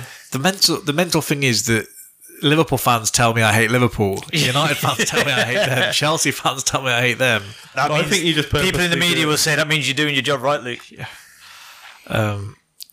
We'll see which players we get to next time we do this. I was impressed with his range of passing, I'll give him that. But Spurs, consprayable. I don't remember looking back and thinking Spurs have got one here. It feels. I don't remember feeling like that with Modric. It feels a redundant point, but like, yeah, I do think he could have as an alternative reality where he stays at Spurs, plays exactly the same way as United, doesn't get any of these trophies, yeah. And are we having a conversation about him going into the Hall of Fame? We call him Tom Huddleston. we're having a him versus Gareth Barry conversation probably, aren't we? We're having a Tom Huddleston with longevity. Thank you again for listening to another edition of the Spitballing Pod. As I said, next week, Charmer back in the house. We'll be talking through the transfer business of the summer so far and the transfer business to come for the rest of the summer. Movie Madness this week is the female Superbad in Booksmart. Tune in to Shutter Island from last week. See you on the next one. Adios.